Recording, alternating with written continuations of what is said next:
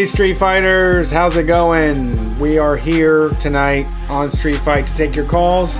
That's right, Sunday night call-in show. The number to dial is 614-655-3887. You can talk to us. Let us know what's going on in your world, at your job, in your quarantine, whatever it may be. We want to hear from the listeners of the show. Let us know what's going on.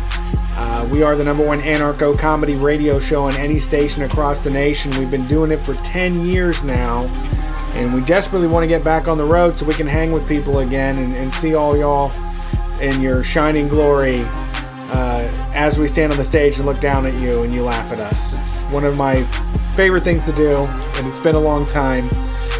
Also enjoy hanging out afterwards and just wasting time, just pissing in the fucking wind. It's the greatest. Our love bank needs filled up. Yeah, we're not there. Really what's going on? We're close. We're close. I'm ready. Yeah. But we're almost there. And if you want to call the show, once again, the number one more time is 614-655-3887. It's the same number every single week. So if you're listening to this on the podcast and you decide that you're a brewery person that wants to call in and give us the scoop on your experiences, that number is the same every single week. We're taking calls 9 p.m. to midnight Eastern Standard Time. Let us know what's up. And if you want more of what we do, we have the show on Wednesday nights. If you're a live stream person, you like to watch us on Twitch, Facebook, Twitter, and YouTube. On Wednesday nights around 11 o'clock at night, we will go live for the Basement Show. And right now, on our bonus feed, which pays the bills and keeps this whole thing rolling, and it's the reason we don't sell you mattresses or underwear, is patreon.com/streetfightradio, where you can get access to so much bonus content just by putting your name on the dotted line there. Get access to all the premium audio that we do, including the Get Motivated series, which was really good. This week we just released the Tony Robbins episode of Get Motivated with Kath Barbadoro that was released on Friday. So get at it. Yeah, get at it. Get at that fucking thing. Yeah, I want to hear what you think. Yup. And this week we'll do one. We don't quite have it all figured out, but it'll happen, you know. You always get a bonus show. Always get a bonus show. Man. What's going on? Keep talking? Oh, okay. Well, that's some professional shit I just did there. Over here. So, man, I'm just talk. What were we going to say when I threw to you? Nothing. I'm staying off Twitter tonight because I usually like to be on Twitter during the call-in show to see what's going on. I want to have my head in the church of what's happening now, as they call it. You know what I mean? That's I've heard that said. So I like to know what's going on. So I'm just on Google News because I'm like, I don't know where else to fucking go. You know? Yeah. Don't have Facebook anymore. Don't really go on Instagram. So, God, this is just this depressing story right here that I thought we had put an end to. Which one? This Ohio college student in critical condition, organs to be donated after alleged hazing incident. Like, man, that was a big story in like the early 2000s, late 90s, that hazing shit. And you always think they got rid of it, but you're like, they'll never get rid of hazing. It'll never be gone. Hazing will always exist, you know? I mean, we just talked about it on the Tony Robbins Get Motivated episode. He does hazing. Yeah. He makes people drink gross stuff. He calls them losers in front of the whole crowd. That's hazing. God, you know, and it's funny because the way I was back in, you know, my young days, which was like 97, 98, 99, 2000, the big hazing stories would come out, and, you know, I was young and at a point where like I would be involved with maybe hazing. You know what I mean? Like I didn't go to college at that time. So like I wasn't going to be getting into a fraternity, but like among my friends, my dirtbag and criminal friends, we all sort of thought like, you know, hazing is stupid. You know what I mean? And I don't want to be in a frat if I have to get hazed. And I've always felt that way. Like, I just have always been like, I don't want to do nothing where I got to get hazed. You know, I've talked to my brother. That's why I didn't join a gang? Yeah. Remember, I've told the story about why I didn't join a gang. A kid in my 9th grade started a gang and he asked me to join and he said, we got to jump you in. And I was like, let me see how this gang plays out. You know what I mean? Like, I'm willing to take an ass whipping, but like this gang didn't even last through the first 9 weeks of school. So I would have taken an ass whipping and then fucking the gang falls apart. And it's like, well, I'm not even in a gang anymore. I got beat up. I'm not even in a gang anymore. Right. You know? But this frat has better outcomes than the gang. That's true. I mean, the fraternities do have good outcomes. And like, I know somebody that went to school who joined a sorority. I don't know any fraternity people at all. Tom Sexton from Trailblazers. Tom. Okay. I'd have to talk to Tom about the fraternity then. Tom and Rob. I do know Tom and Rob. But I don't quite know, but I do understand that when you're 18, 19 years old and you're going into college, that a lot of people advise to join those things. You know, that's like a part of the advice for going to college. Yeah, join a fraternity. You can get good jobs and you'll have brothers for the rest of your life. And it's like, but you gotta like butt chug brews and stuff like that, man. And I don't want to fucking do that. Like, I don't want some guy yelling at me. It's why I didn't go into the military.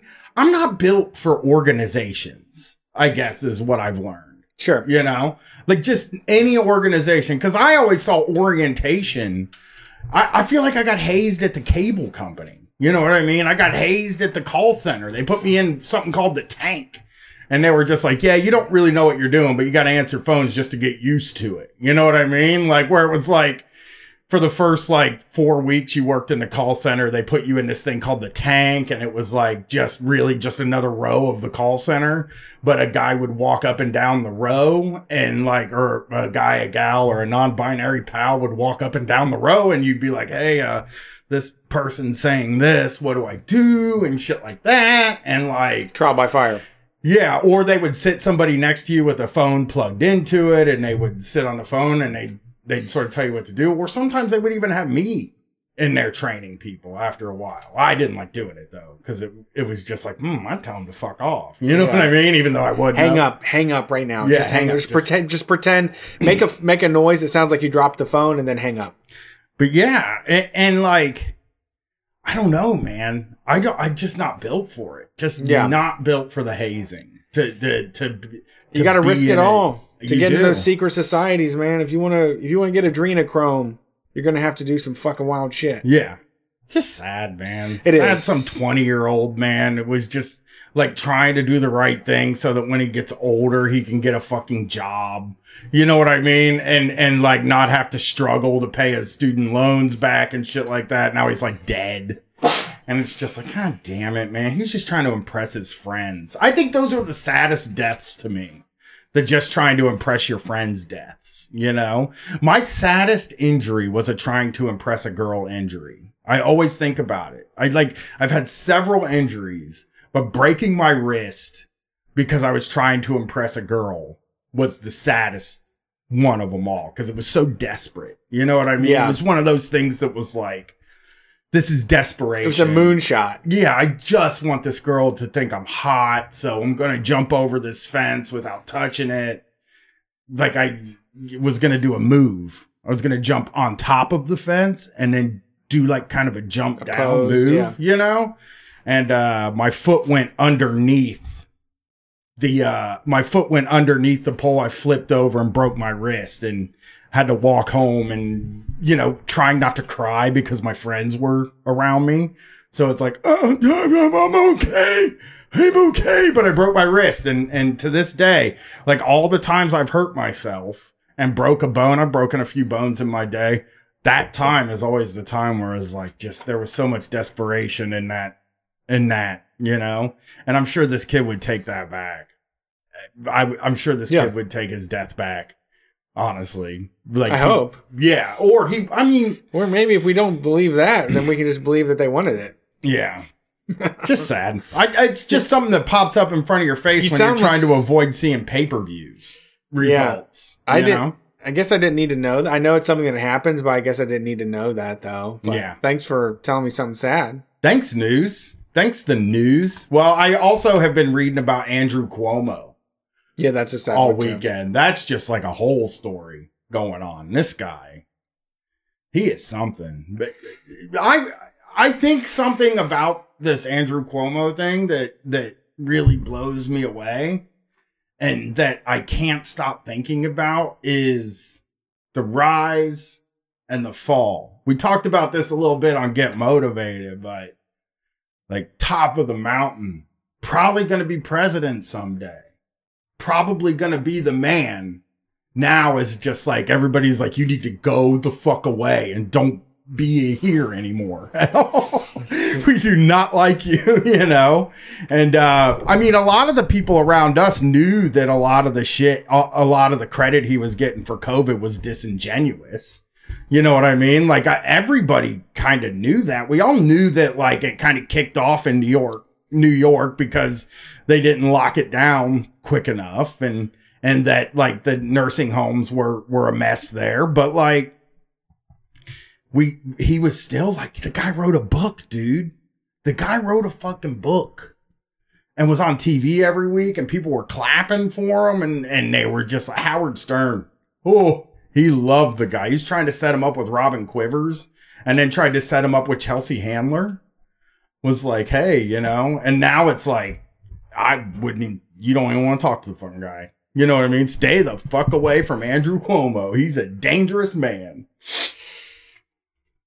Yeah, I have to say I haven't been keeping up on that one, to be honest. I have to keep up on it. I subscribe to the New York Times. Well, that was your mistake. Yeah, I subscribe to the New York Times, so I have to fucking keep track of stuff or I feel like I'm wasting my money. I did listen to the Minion Death Call podcast where they talked about the comments of like all these Italian people saying like, that's just what you do when you're Italian. You make a journalist eat a hot dog in front of you. Yeah. This is how we are. Come on, Italians. You do better, Italians. I do have something to share if you want to hear. Someone wrote in that isn't able to call into the show about their brewery job. Yeah, I want to hear that. This comes from Alexander. They said, I don't think I'll have a chance to call in tomorrow, but I've got a super related personal situation for you. I work at a union-themed craft beer bar. The logo is 2 crossed hammers as a sickle and hammer reference. And there's heavy emphasis on never serving or carrying any beer that has any stake of large corporate beer in their company. Most of our regulars are all somewhat on the spectrum of the left, with many far left leaders.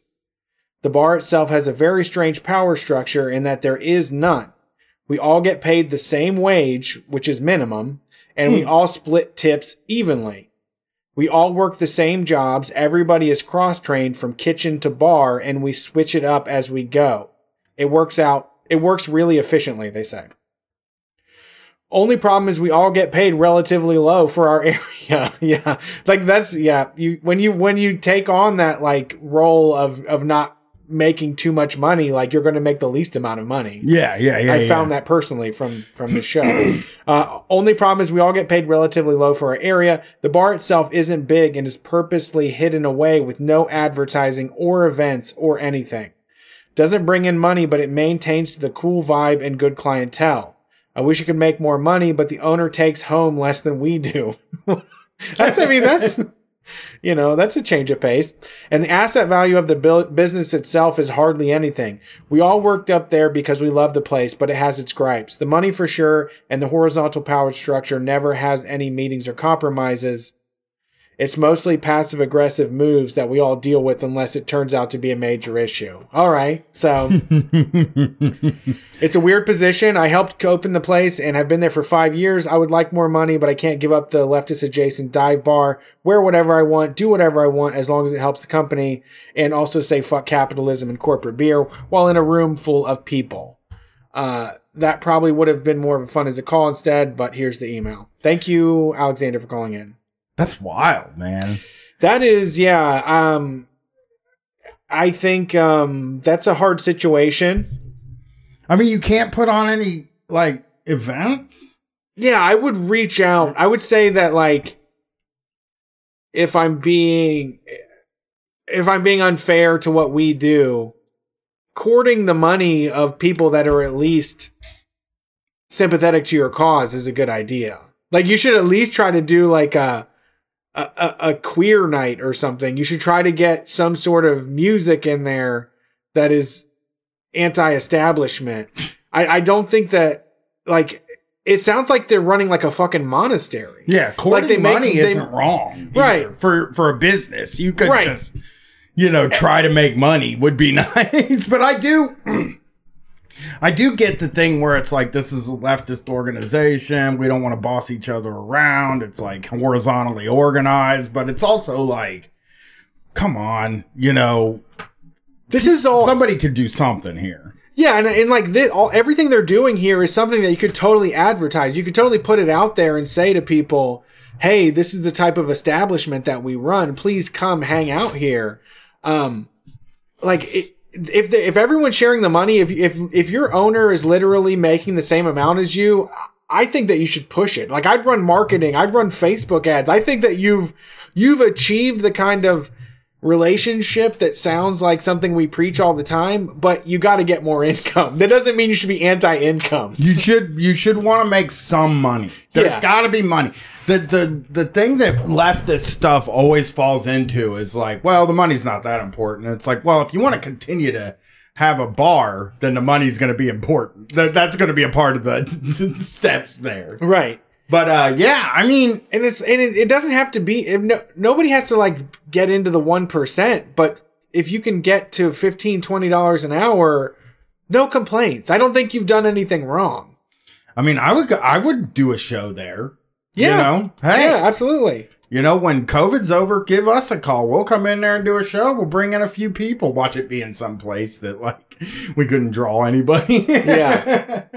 It's just weird to me because like, I think that a problem with a lot of work life is that if you try hard, you will not be rewarded for it. Right? Yeah. You have a salary and they want you to be at your salary or they want you to be at your hourly wage. If you go above and beyond, they don't give out like bonuses for stuff like that.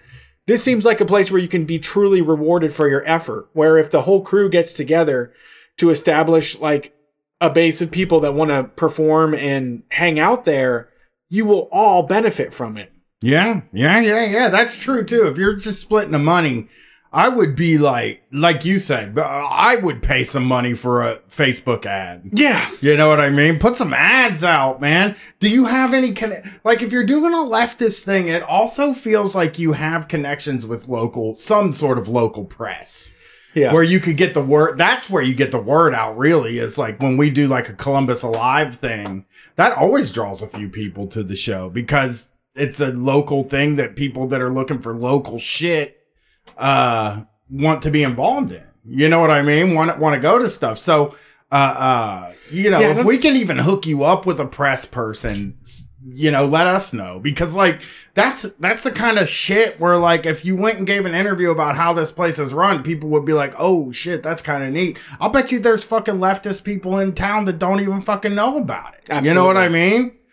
There's union teachers in your town that go to a happy hour once a week that could easily move over to your organization and would love to do so. There's more of us than you think. I think that's like another thing that people fall into is thinking it's a really small thing.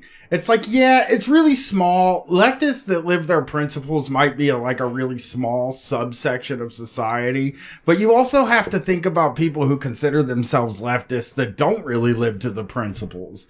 That there are a lot of those people. And like, I'm not saying that's a bad thing. It's hard to live those principles if you're working a real fucking job. But it's just like, if you go into any building downtown, there's probably 200 fucking leftists in there.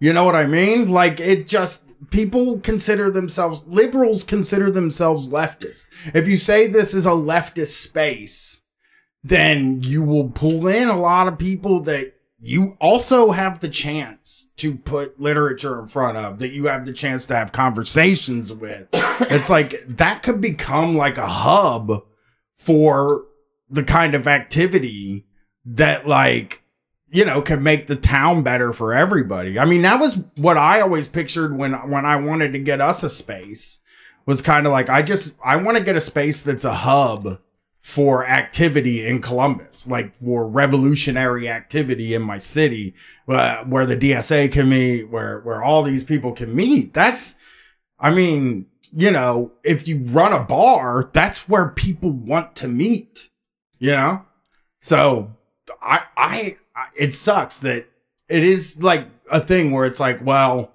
you know, I'm going to have to take on a lot of work and nobody else is going to probably, I mean, what it's going to be is somebody's going to have to take on a bunch of work and other people aren't going to help with it, but it's going to get done. You know what I mean? That's what it's going to take. Yeah, I feel like for me, like if I'm doing the math on this equation here, it sounds like you've done 5 years of this, so you've been able to make do with it, but you would like there to be more, which is a great place to be in because you can make more out of this. Like there's so much more to be made from what you've got going on here, and it probably is going to take somebody. Maybe I don't know. Maybe they're too radical. Maybe they call you a sellout, but I really don't see a problem with people that are revolutionary minded making fucking $50,000 a year. I don't think that's a crime. I don't think it's a crime for people to make $100,000 a year in a big city that also have our tendencies. Yeah. And it again, as I'm saying, as I said, it's like, if money isn't the thing that is like drawing you in, if that's not it, then like, there is also a thing to be said for a place for people to organize.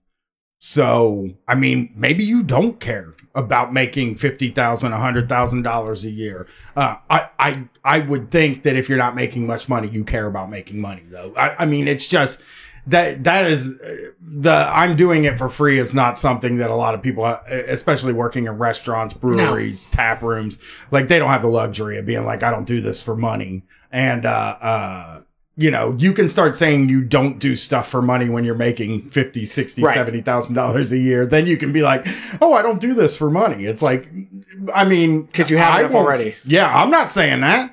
I fucking I do stuff for money. That's just the way it is. If somebody says they're going to give me money, I'm like, give me the money. If I don't have money, I'm in a lot of fucking trouble. Exactly. I'm not doing that TV show for free. I want to do the TV show. You know what I mean? I want to get the work done. I want to have this cool thing. I ain't gonna fucking do it for free though. Right. Just because I care and I want to do something, you know?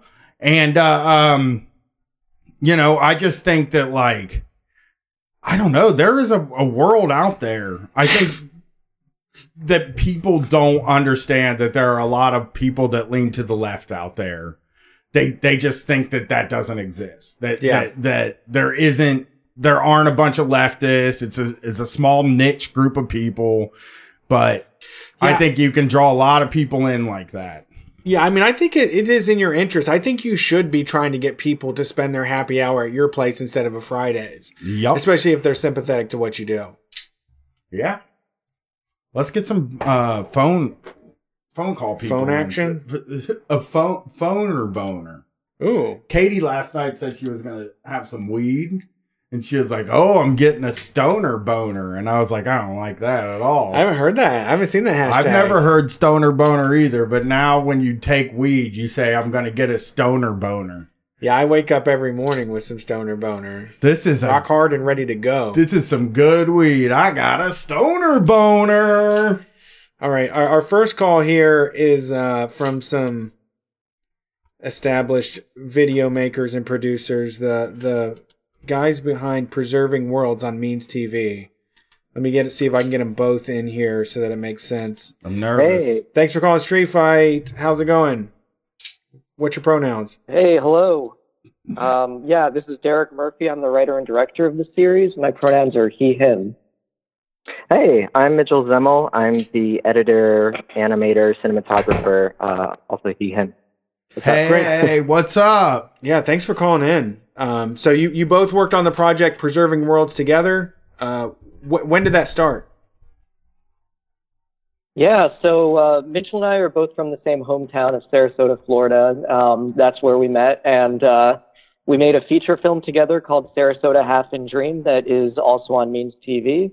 We cut a scene from that because it had nothing to do with the rest of the film, made it into its own short that turned into the pilot for Preserving Worlds, and then we made that into a series for Means. So, yeah, that's kind of how it got going. That's right. Yeah, I guess we made the series itself last year, like starting in May. Yeah, I'm looking at the website. It's fucking really cool, and it takes me back to when I was working in a fucking call center. I spent all day on websites that looked like this, and my Netscape Navigator, just looking at sites that look like this. So yeah, I made this. So the website is preservingworlds.net. I spent my whole winter vacation making it because I tried to make it look like a '90s GeoCities kind of website, which is harder to do today than it used to be because I had to make it mobile friendly. Yeah, you have to turn off the anti-aliasing functions and all of that stuff. Yeah. So, Preserving Worlds is a documentary series about digital communities and like massively multiplayer games that still have a community making things. Is that what it is? Yeah. So, go ahead, Mitchell. Yeah. Oh, sure. I mean, in my words, I would say that Preserving Worlds is about old defunct virtual spaces, like mostly game-based, and after the game has been out for a long time and population declines, oftentimes the creators behind the game, the developers, move on to other more lucrative projects. And we tried to kind of look at what happens to the people who've sort of built these connections with, other humans through this, game or system that has started to become abandoned. And, what becomes of them? How do they, often, band together to try and create or perpetuate the system, keep the game alive.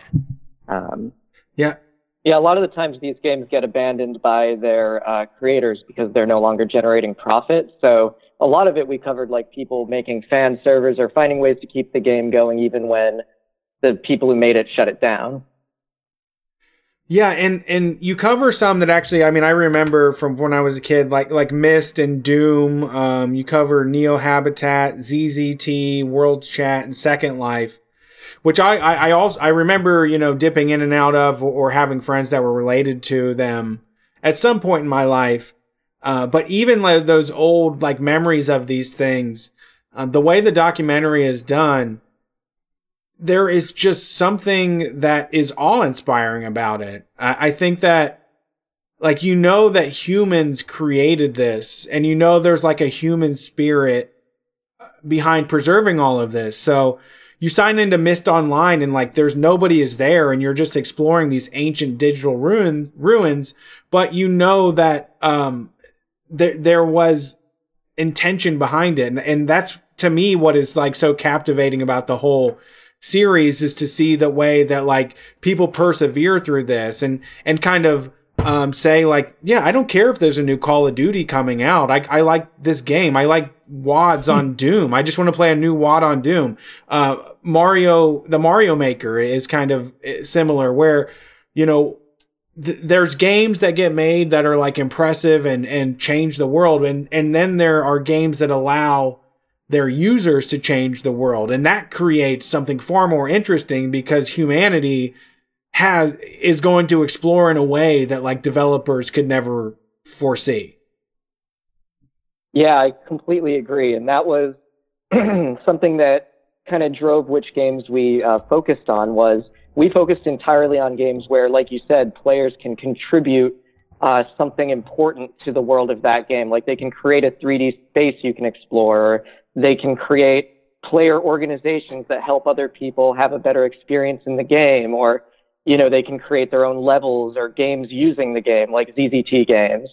It's really wonderful to see like hobbyist, like amateur creativity. Like this is essentially like folk art. This is like regular people using these games to create their own art and share it with people that are on their same wavelength. It's really inspiring. Absolutely.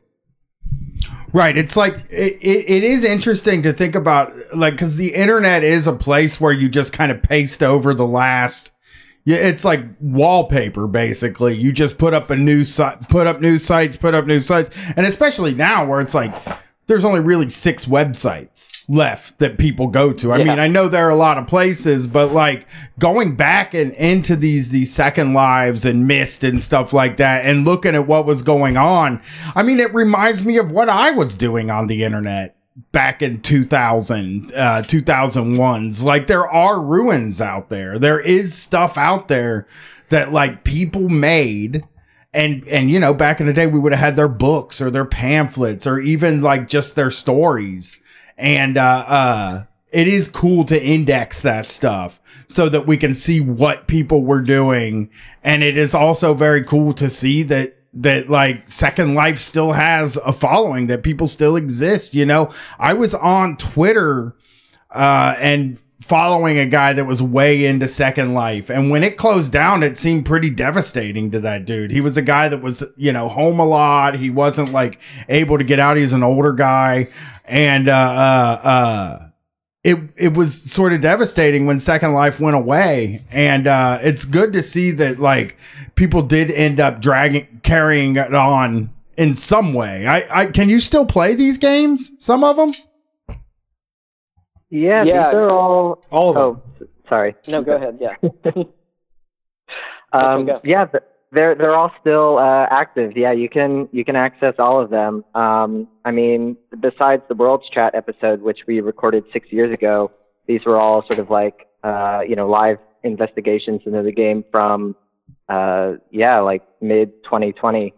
So you know, some of them have come back from the dead in some ways, like with the Neo Habitat episode. That was a game that was only briefly around in the 80s, and then kind of some other games came out of it, but it has been recreated by this museum's archival effort to create like a living exhibit where you can explore it. Then the other games, neat. Myst Online has a couple of different servers. There's a surprising amount of activity in a lot of these games, and it's all, it's in some combination of new users who are coming to this older thing and appreciating it in sort of this nostalgic way, and longtime users who were around in its heyday and have continued to keep the community going, which is a really awesome sight to see. Yeah, that's real fucking cool. It like really reminds me, because we, in my family, we were really early to the internet, to BBSs actually, before even you like dialed into a BBS and you were part of a forum, and you know, we would just go on and trash talk and troll. It was like we were terrible BBS members, but like all that shit's gone. And like, I would love to go back and look through. I would love to be able to go back and look through some like AOL chats and shit just to see what was going on, because it is going to be hard to index that kind of history, the online history. And it is cool that you guys are trying to index a piece of it. You know, I spent so much time on message boards back in the early 2000s, mid 2000s, that like, I don't know. It's like the internet is so different now. It's so it is really Facebook, Instagram, Twitter, and I'm probably missing one, Snapchat, TikTok, I guess. It is like, that's where people go. People just log into like one thing. And I even remember early on in the internet where people would be like, don't get America Online because you get stuck in the America Online thing. And you're like, well, now everybody's stuck in less than the America Online thing.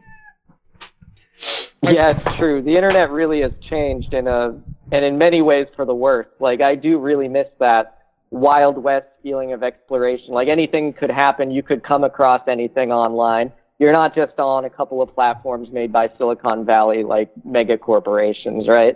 Right. So it is sad where things have come to, but yeah, we tried to find some of those pockets of the old internet that still survive. And, you know, you were talking about indexing and preserving, like that is a big part of the series, is we really did want to create like this documentation and these records of like what it's like today, what it used to be like, you know, because this is very ephemeral stuff. Like, a lot of these games could shut down at any time, and it's going to be important to be able to remember, like, what it was like, what they meant to people. I think it's going to be very interesting to, you know, the historical record. So we did try and do that with the series. We wanted to entertain people, but we also were doing kind of that archival effort.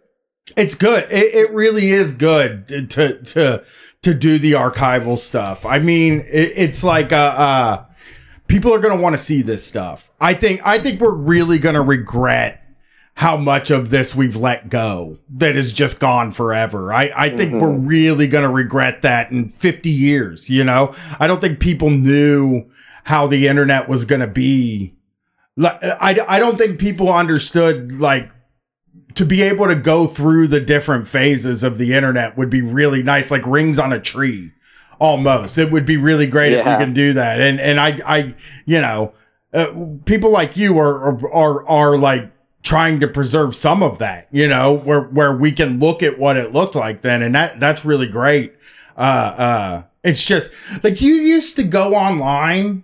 And you would, like, I used to go online every day, and I'd go to like 4 websites. One of them was just a Deftones message board. And I would spend like hours and hours and hours just talking about the Deftones, or talking about something I saw on TV with Deftones fans, you know, and like those highly specialized corners of the internet are pretty much gone now. And we're all mixed together, and you know, probably for the worse, really. Yeah. What do you mean? Yeah, I think so. I think that's why we all fight, is we're all mixed together now. Yeah, I wouldn't draw a conclusion that is for the worst. I don't believe in preserving the past as like an inherently good thing either. I think that like these communities are rabid because the game is great and because the community they've built is great, but the rest of the stuff that fell to the wayside did so because it wasn't important. I feel like it's a matter of like if a tree falls in the forest and no one hears it, doesn't make a sound type thing, and that these are the folks that are still ringing the bell. That when you go to Myst Online nowadays, there is a welcoming committee that says, "Welcome to Myst Online. Please explore all of the world that we've built." And you can go through it as like a museum in a way of what the past was. And Doom is the same way, where it's, people love first person shooters, and this may have been the best one ever made. You know, some people think that like Doom was it, and they'll just wait for like the next thing to come out. And I think that, I think that's what, to me, is you find out what people really cherish. You find out what people hold dear once you get, you know, away from it, to see how much they want to keep this thing going and how important it was to them. Because the rest of the forum junk probably was just that, which is junk. Like, there was no reason to keep a lot of it. Sure. From an archivist point of view, it is true that you have to do triage. Like, you know, you can't preserve everything. Like, some things you have to leave out of your archives, right? So it is true that, you know, I guess you want stuff that's representative, or stuff that's important to a historical record, or will be of value to researchers in the future, or just to people in general. I don't know. Yeah, it is true. Yeah, you got to pay attention to what matters in the long term. Yeah. And I would just add, not that I have professional experience with this like Derek. Derek, for those who don't know, does library and archival work outside of making films with me. I'm just an animator. But the thing that interests me personally about those kinds of like niche corners of the internet, the BBS forums and stuff, is it represents for a lot of people like a way of living and a way of interacting with the world that was only around for a very short period of time. Mm-hmm. And there's something interesting to me about, like, this is how people used to like interact with each other, and this is how people connected with other people that were not in their immediate, you know, physical space.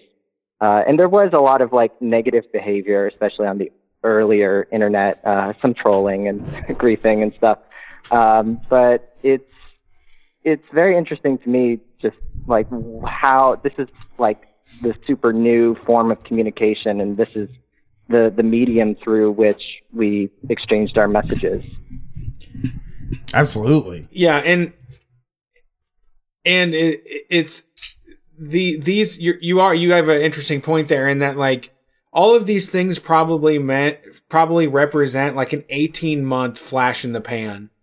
Like we could probably talk about like when they started to when they got hugely popular and were the zeitgeist until people forgot about them, and then you have these people that are left over. But it is like it's a frozen moment in time when this game was really taking over the attention of a lot of people that were gaming, you know, in that era.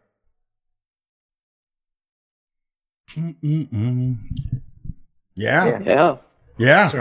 It's cool. I did not know any of this stuff was going on. So it's very cool that you brought that to our attention. You can watch it free. It's free on Means TV. I will be watching it. If you go to Means TV, search Means TV Preserving Worlds, you can watch it for free. I highly recommend it. I really enjoyed it. I'm glad you were able to call in. Was there anything we missed? I think that covered things. Yeah. Thank you, everyone. Thank you for having us on, you guys. Thank you. Yeah, the show is free on Means TV, and then if you subscribe, there's some bonus episodes that you can check out that are Mitchell and I kind of exploring the games, kind of returning and like kind of improvise, like just finding stuff that are pretty fun. Yeah. That's great. The only other thing I have to add is just on a personal note, I am also anti-fraternity, but that's a very personal take that I'm.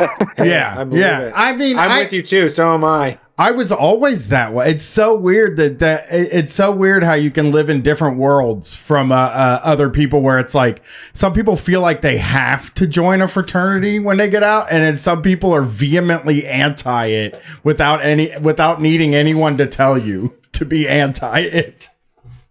It's also crazy that we like give like 18-year-olds this like seemingly kind of important decision to make. Like, what side of the line are you on?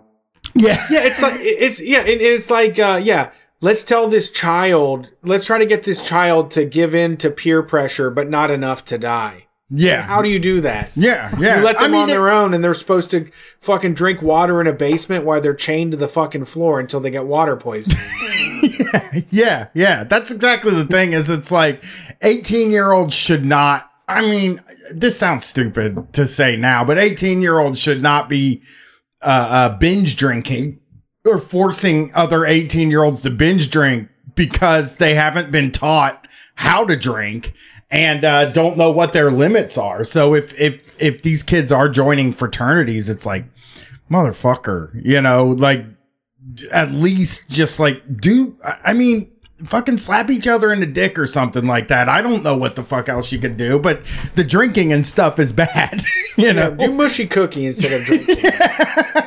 I don't know, kick each other in the nuts. I don't fucking know what it would be, but like poisoning each other is not the best way to haze your friends into a group. I do wish in America that like it was okay to teach your teenage kid how to drink. Like I know that sounds like very backwards and stuff, but like in other countries when they're like 14, 15, 16, you know, you give them a little here, you give them a little there, and they learn like they sort of start to learn their limits and what they can do, and they don't go fucking crazy. I once, when I was driving for Lyft, I had this guy from like Lebanon in my car.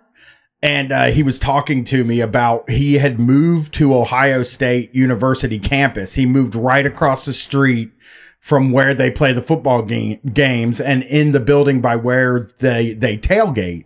And he said he could not believe the first weekend of a football game because people were just laying down on the ground out in front of his place and like throwing up and shit like that. And he was just like, it just doesn't happen where I'm from. It's like, you know, we drink a couple beers every now and then with our parents when we're like 15, 16, 17. There isn't like this hard age where we like where we're supposed to just go crazy. And it that really affected me and changed me and was like, yeah, you know, that does make a lot of sense. Definitely. Have a nice night, guys. Thanks for calling in. Yeah, thanks for having us. Yeah, thank you for having us. Yeah, where's the Twitter? Where can people follow along with what you're doing after now? Oh, yeah, sure. Well, I'm on Twitter at Derek L. Murphy. So you can follow me there. I don't tweet that much, but follow me anyway. Why not? We'll tweet more. Okay. And I'm at Mitchell Zemmel on Twitter, and I tweet way too much, so it kind of evens out. Good balance. Cool. Yeah, you gotta have one that tweets all the time and one that doesn't tweet too much. That's our thing too. Yeah, it's important. Have Thanks a good for night, calling boys. in. Appreciate it. Yeah. Thank you. Good night. Yeah, it is really good. Like I am involved with Means TV stuff and talk to Nick and Naomi, but it was one where like I woke up in the morning, I put the first episode of Preserving Worlds on, and Erica was making breakfast, and I'm like, I'm gonna watch this until it's done. Like, don't bother me. I'm gonna watch it all the way through. It's just from jump. Because there's no humans involved. That's what I like about it, is that all of the dialogue is done through text boxes at the bottom, and it's all like 32-bit fucking architecture. So you're watching it and you're totally engrossed in these old school worlds. And like I said, it feels like looking at aliens. It feels like looking at like these ancient ruins that people built that they spent hours of their time, you know, like they happened, but now nobody's there. Yeah. I thought Second Life was totally gone. Because I had seen somebody really mourning that site one day, and I was like, oh, that's kind of sad if that was like their thing, you know? Yeah, it's unfortunate, though, that like if communism happens, we're going to shut down Facebook and Twitter and make everybody go to Mist Online, but that's just the way it's going to happen. Yeah, or Second Life. You got to chip in on Second Life and do something worthwhile there. You can be like a bee or a bug or something like that. Oh, God, I ended up on Twitter, see? All right, thanks for calling Street Fight. What are your pronouns tonight? Hey guys, hello. Chip from New York. What's up? How's it going? Oh, it's going, guys. I'm first time, long time. Life's been pretty boring for a while, but things got kind of crazy the last month, and I wanted to kind of give you a little rundown. It's got kind of a little everything, but I'll try to keep it short. Cool, go for it. Things have gotten crazy, all right, and they're going to keep getting crazier. I saw a guy in a cape today. That's neat. Well, I wish I saw a guy today. That would have been tight, actually. I was kind of like, this guy's feeling too comfortable. This is what happens when we're locked in our house for a year. Nobody said you look stupid to the guy, and now he's out in a cape. It's like, come on, man. Reel it back a little. Very okay. Yeah. Okay. Act like you've been outside before. Like an Oliver Twist cape or like a Superman cape? Like a fancy cape, like a black fancy cape. Like a wool cape. Like George Costanza had, when George Costanza had the cape. Or not George Costanza, Larry David had the cape. But it was just like a cape, and it was tied in the front, and I was just like, what are you doing, man? I'm here caping. Don't wear a cape, Feeling himself. Yeah, he was. I don't want to be mean to him. I just don't. I'm more understanding than most people, Not enough, I guess, because I'm sure there were some people who wanted to trip him for wearing the cape. I was just like, oh, I can't believe you're wearing a cape. What's up? What's going on tonight? All right. So I've been a teacher for the last 7 years, and I met this girl about 5.5 years ago, and we hit it off great. We met through mutual friends, but we lived about an hour apart. We did a long distance thing for 2.5 years. We were both super busy, super duper busy. And so every weekend we would make time for ourselves. She had 2 young children she had to have custody of. I was a teacher. She worked with people with disabilities, very demanding jobs. Uh-huh. We moved in together about 2.5 years ago, and the kids obviously came along, and things went really well, honestly, for years. And then the pandemic happened. Of course, that changed my gig. That changed her gig a lot. She worked in a residential setting. Yeah. And so I decided I was going to get out of teaching about 1.5 years ago. We talked about it. We discussed it. And I started saving money the minute I met this girl. And I had a bunch of money saved. We were going to look for an apartment, then a house in a different town, because we got a place kind of halfway in between where we worked. Uh-huh. And long story short, she dumped me on Valentine's Day, via text, and told me she wasn't sure if she was going to let me see the boys again. And the reason being, she got bored. We had bored. We had COVID together in January, right? The whole family got it. And she said, February 14th, she said, I just don't feel the passion anymore. I'm bored. We don't do anything spontaneous. Of course, because for the last 11 months, it's been impossible. Yeah. And so I'm in this weird spot where she's moved out. I have a bunch of money in the bank. I have no job. I can't travel. And I've also been a drinker for the last 15 years. So the get motivated part comes in where my friend, who is a substance abuse counselor, convinced me. He said, are you on medication for depression? I am. He said, give it 7 days, 0 alcohol, work out every day. If you want to drink on the 8th day, just, it's okay. Just give it 7 days.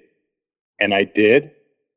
And on the 8th day, I felt fantastic. I've been working out every single day.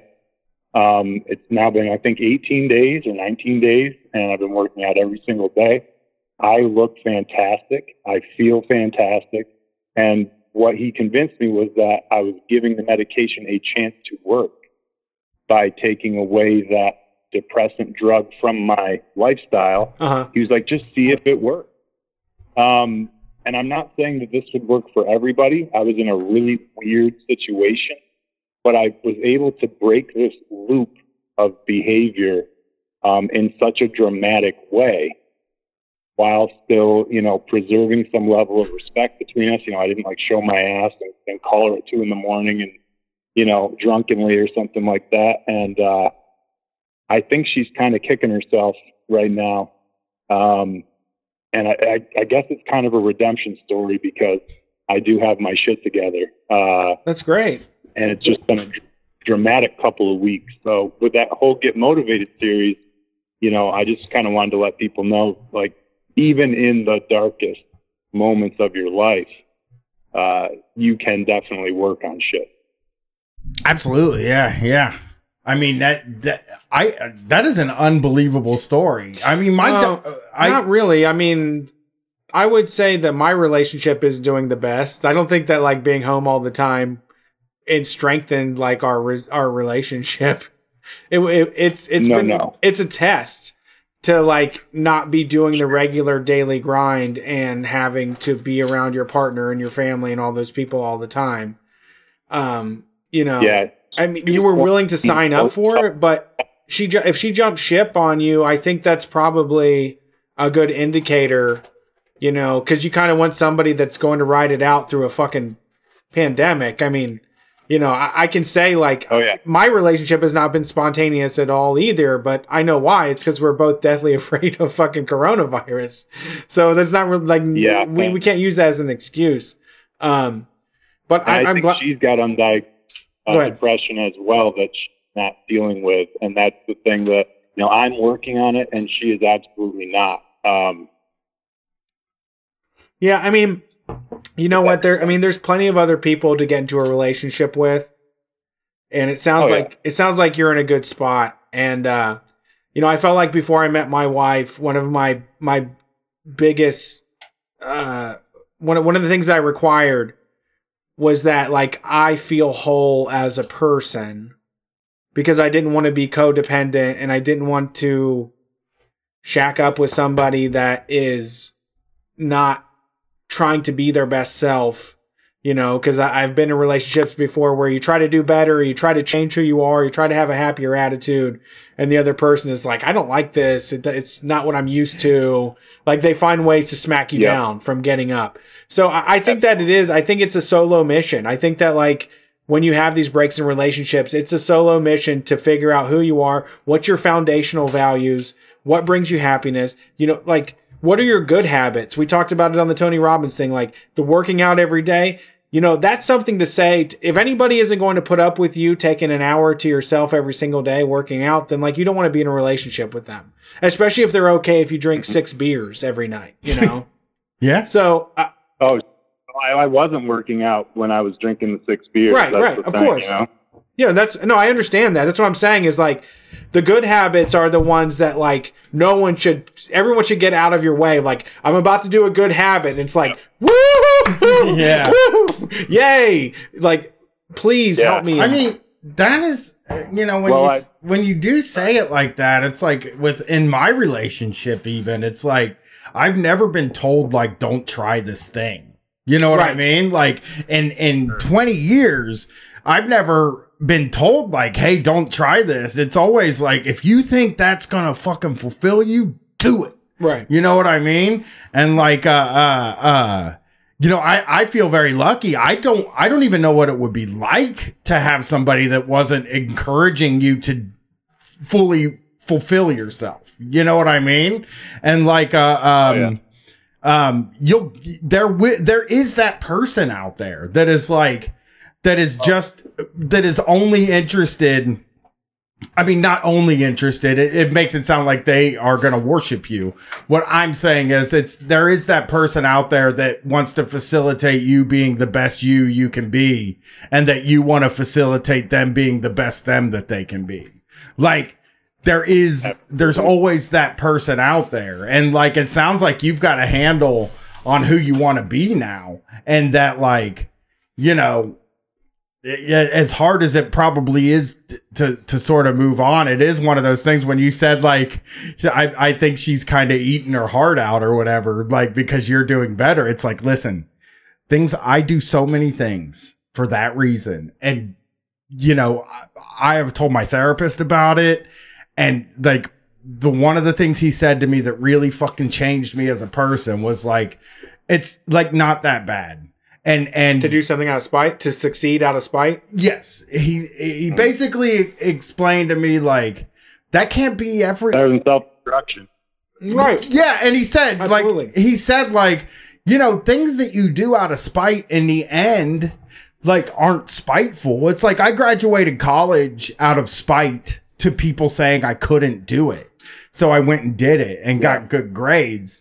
But in the end, I got a degree and I got good grades. And like now it's not something I did out of spite. Now it's something I did because it sort of it made me want to be smarter. It made me want to be better. It proved to me that I could do stuff. Well, you also established working habits to get things done as well. Like it upgraded you in ways that beyond the spite was like the inspiration to do it, but that's the least of what you gained from it. Well, yeah, and my buddy told me, he's like, if you're doing this for her, like forget it. It's not really gonna last. Right. So you need to do this for you, and that was the goal from the beginning. And the benefits to me personally, it has melted away a lot of my anxiety. I went to yoga on Friday. I'm doing jiu-jitsu next week.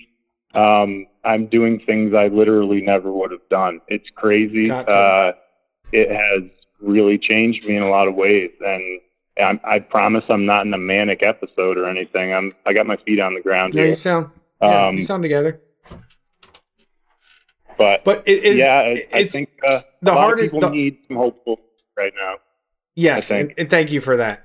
And I think that the get motivated, the financial people are full of shit. But what the other ones are trying to get across, which is the idea is that there can't be change until there's change.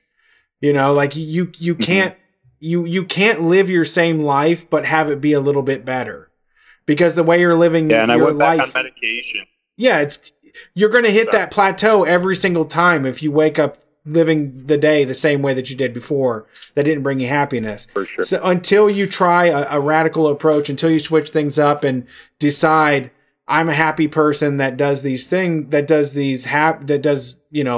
works out, drinks my water, takes my vitamins, does these proactive things, like you're not going to get it. There's no way to cheat your way or think your way to it. It's just a matter of building these good habits. So I'm glad that's working for you.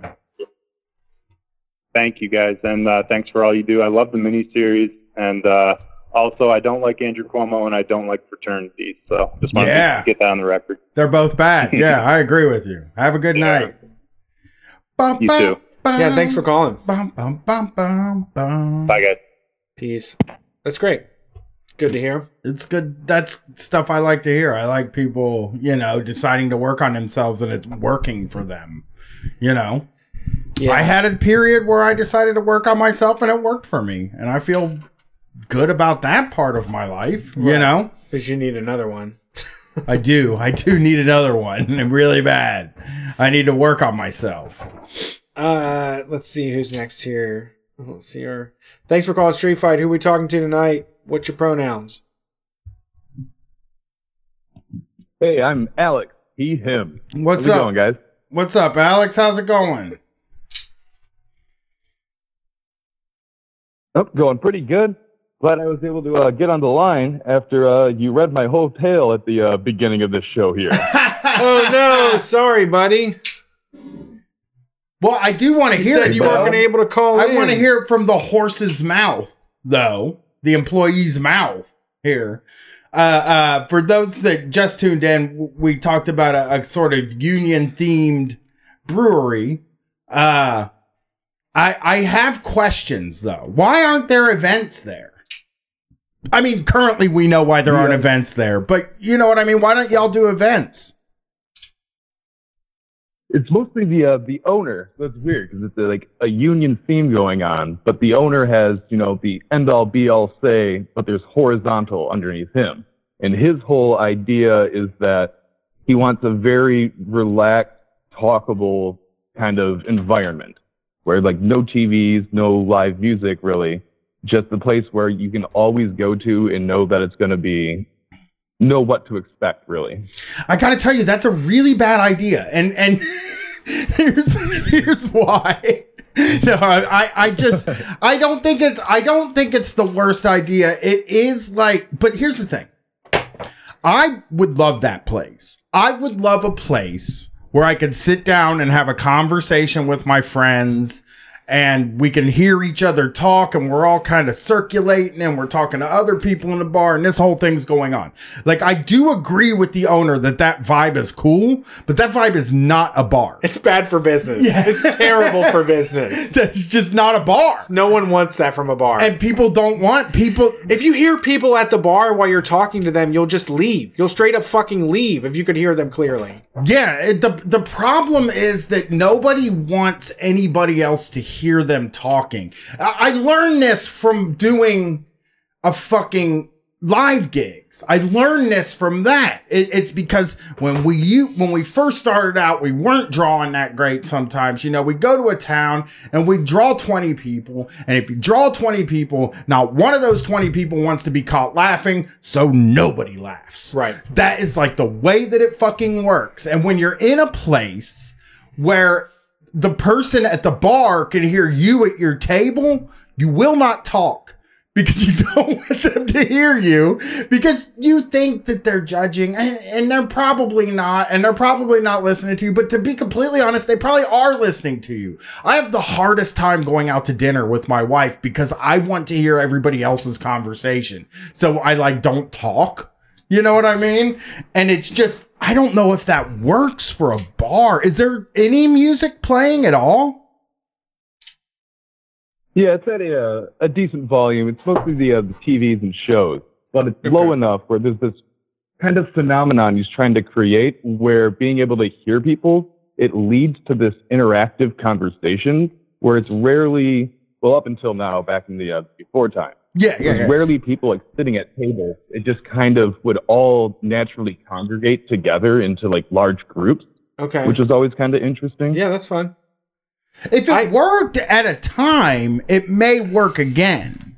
You know what I mean? Like when shit gets back to normal, who knows? I do have kind of a theory that when shit gets back to normal, we might mix a little more for at least a year or so. We might be a little less closed off in our groups when we go out. That's my hope. And I do feel like that's a good possibility. Here, the only thing that I'm hearing from this is don't be picky about how you make your money. Don't complain that you didn't make your money the right way. If you're trying to make money and everybody here shows up to do a fucking shift, we need to make sure that everybody makes the max amount of money. That's right. I think that's the camaraderie, is that we should run a place that is great to be, where we all run home with fistfuls of cash from fucking comrades. I don't know why this has to be low key and unassuming and a pauper's lifestyle. Also, to me, and Alex, I don't know, you can agree or disagree with this. To me, it feels like the vibe you want could exist up until 8, and then you could have an event. You know what I mean? Like, where it's like, or maybe an event at that place takes on a different thing, where where you sort of have somebody leading the conversation in the room. You get a stage, you get a PA, you get somebody up there sort of leading the conversation at 8 or 9 o'clock, and you advertise what that conversation's going to be in advance, so people know, like, hey, we're having this fucking night, you know, we're gonna, I don't know, read fucking poems we wrote in school, or we're gonna fucking talk about communism, or we're gonna write a new constitution or something like that. Like, have somebody leading, have like that kind of thing. Well, yeah, I mean, that's what we do live. I that was just that was like my suggestion. Something that even not what we do live necessarily, because what we do live is more me and Brett talking for most of the time. I'm saying, like, somehow somebody's like a conversation DJ MC up on stage, where it's just like, what's going on? And everybody kind of talks about something. I think that could work too. But like, you could, what? That would be such a good gig. Oh, You yeah. show up to the bar and just hang out for 2 hours with a mic and just talk to people. Yeah. I mean, you don't even have to have, you could just be like, tonight we're talking about this, and kind of have a whole thing going on in the room. But you could do, like, you could have the vibe that he wants up until 8, 9 o'clock, you know, and then you could draw more people and everybody can make money. It's actually a good pivot point, because one of the weird things, as far as being like a self-described leftist for the boss, all the employees are in the same level. And so there's a bunch of things that we want to do, like events. We have, like, there's an old stage in the bar that is currently unused. That's a shame. That's a goddamn shame. That's painful to me to even think about. You could have bands in there just fucking rocking it out, and like, it wouldn't ruin the vibe. We only do it at 9 or 10. You know what I mean? That's just, people want to party after a certain amount of time. So how does does the rest of the staff feel like they would rather have more money? Everybody's just about in on that. I mean, we all really like the job. It's as far as serving positions go, it's decent money. I'm out on the West Coast, so we average about $25 an hour after tips. So we're all surviving. Yeah. That is. But I know we could all definitely go with a little more. It's just the problem of being able to, because there's not much more we can take from the boss himself. I mentioned in the original one that he pays himself out like $30,000 a year, and we don't have hardly any assets tied up in the bar or anything. But bringing more people in is the end goal amongst the staff at the end of the day. Yeah. It's gonna take a change. It's like, you don't want John Taffer to come in there and change everything, but it's going to take a different philosophy, I think, to get people to come in. Like, it's going to take something. People want their night handed to them, I guess, in a way. Like, they want to know what they're getting when they show up at the place. In my opinion, like, I want to know when I go to a bar at night, unless I'm going to a dive or something like that, or I'm just going to hang out with my friends, I do want to know what's going on there.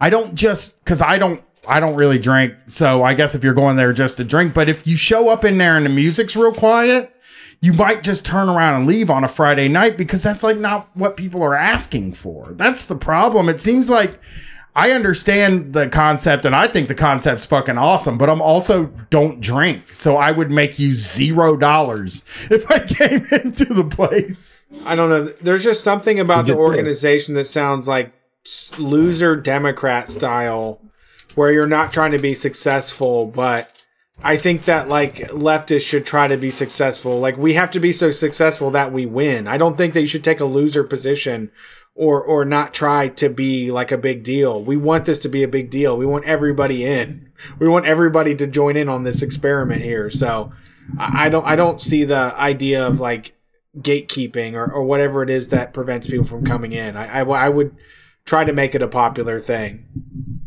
Yeah, we will help you. You just, if you want me and Brett sometime in July or August to come in and bar rescue, Chris in the stage, we'll come in there and bar rescue. You know, we'll come in there and be like, hey, you know, talk to your owner like, hey, you know, I love the idea. And then Brett will be like, I don't love the idea. And I'll be like, here's the difference between me and Brett. I don't drink, so I wouldn't make you a dime. Brett would make you a bunch of money because he drinks. It is tough, though. It is tough to do a leftist thing. You do want to live up to some sort of thing, but like in order for it to be successful, in order for it to carry through, in order for it to just exist, this space to exist, it has to be somewhat successful, you know? And that's what we're shooting for. It's like even just making it so your boss is making enough money that he's not going to just one day be like, fuck this, I can't do this anymore, I need money. Like that to me would be even like, come on, man, we got to change something. Is he just kind of a hippie type? Because it sounds like you work for a hippie to me. He's definitely he's actually old school punk more than hippie. Okay. Oh, and his whole thing is he actively has said he's like, I want only a certain crowd in here. Oh, he's like, I want people that wouldn't fit this vibe to not come in, which I get it, but I don't necessarily like it. Oh, that's painful. Yeah, it's like a personal vendetta against the like socias. Against normies. It's anti-normie. It is like, oh, if some fucking normal person came in here, they would probably like say they like Joe Biden. And it's like, yeah, but we can like all talk to that person and like engage them in their ideas and stuff like that. I mean, you charge don't them $6 for a beer. Yeah, and believe me, you're not going to get right-wing people walking into a place with like, you know, hammers and sickles and stuff like, and old punks. So you're going to be okay in that department. But I know the type. It just feels like, you know, hey man, you know, we got to keep our, I've seen this in Bar Rescue so much. That's the thing. It's like you should, if you've never watched Bar Rescue, there's an episode about this place in Chicago. And this artist lady was running it, and it had a stage, but she was doing this weird stuff on the stage, and she just wouldn't listen to the guy. And her son was like, hey, we got to change this place into something. It can still have live music, but it can't be you up there in a diaper pounding on the fucking, you know, piano and screaming and rolling around and like making people sing with you and shit like that while they're trying to relax. Like, we need to do something new. We can't sell frozen pizzas here because they were doing frozen pizzas and shit. And Taffer comes in there and she's just like, I'm not going to do any of that stuff. This is an artistic institution. You know, this is like, we want this clientele that comes in. And he's just like, but you're like not getting clientele. That's the fucking thing. Is like you're. It's funny if you have all the money in the world to turn people away, but if this is everyone's job, we need to get everybody that we can in this place. Yeah, and it again, I think his fears about the type of people, if normies came in there, I think his fears are like totally unfounded because like people know when they're welcome and when they're not welcome when they walk into a place. You know, I don't think yuppies are going to show up and feel like this is a new watering hole for them. Yeah, but I mean, if you thought about like, I'll bet you that just seeing me and Brett, or maybe not even Brett, just seeing me, Brian, come in, he would probably be like, I don't want that guy in here. You know what I mean? Because I don't fit the vibe or whatever. But I'm like exactly who he wants in there. You know? And that's the problem with that kind of attitude is you don't know who's coming in. I'm in rooms of leftists a lot. And they all look fucking different. They don't have like a singular look or vibe. They're totally all different. Absolutely. But I hope we helped at least. And I really hope like after this virus is done with us and stuff like that, like if everybody kind of, I wonder, have you guys all gotten together and sort of approached it like a union would by any chance? That's the plot twist is none of us can really actually sit down and have meetings. It's just 10 people going in their own directions in a union-themed place with no union. It sucks because it seems like if you could all 10 get together on 1 is a union. And just be like, dude, we got to do something. 10 on 1 is a union. I feel like if you can pull the brakes and say, we need to have a conversation about this place. I mean, is he there all the time? He is there all the time. I knew it. He busts his goddamn ass. Yeah. Yeah, because I was like, maybe you could pull off some shit behind his back and be like, how about when you're not here, we'll bring a band in? You know what I mean? It's just like he's there all the time, so you can't do that. He's never really talking to people. He's actually busting his ass. He's like building fridges in the back to put more beers in and whatnot. It's one thing. It's super cool because it's almost everything that I'd want in a job, but there's just these couple of massive holes missing in it. Yeah, the one I would say if everything is so open ended like this, I wouldn't call it a union. I wouldn't say it's aggressive at all. I would just try to assemble some sort of group meeting for everybody and just say it's loosely related to marketing or outreach or advertising or getting new customers. And if he can get away with bullying everyone not to talk about it, you know, that's just going to be the fate of things. But if you allow everyone the opportunity to say that, like, they want to try to get more people in there or work on creating an environment that gets more customers, you know, you got to let them deal with it, you know, and then you also know where you're at. You know if it's ever going to change or not. I mean, I think you need to force the issue because you sound invested and you know, $25 an hour is nothing to sneeze at. I'd take that for sure myself. But you also have to know whether it's not going to change or not. If this guy decides to shut down any sort of negotiations about where things are going to go in the future, then you just have to relegate yourself to a life of being in a rut of this guy's making. And then you can decide whether you're just going to swallow that or you want to try to explore other options. That's how I feel about it. That's about where I'm at. Thank you guys for listening to that. You're welcome. It's an interesting story. I really enjoyed hearing it. Yeah, I love it. It's cool. It's not something to like blow up, but I don't think that like I don't think passive aggressiveness is appropriate for any organization. I don't think that we can't call organizing is not just like living off the fear of other people blowing up at you. We need to have some sort of formal way to have conversations about things that affect everyone, you know, that may be uncomfortable.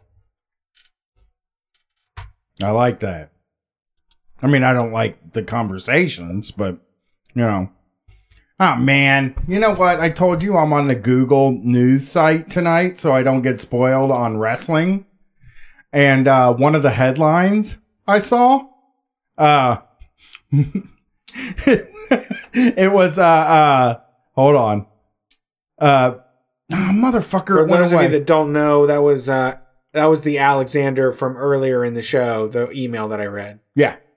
A story that said like new drug could become the game changer that puts the pandemic on its head. It was like an at-home COVID cure.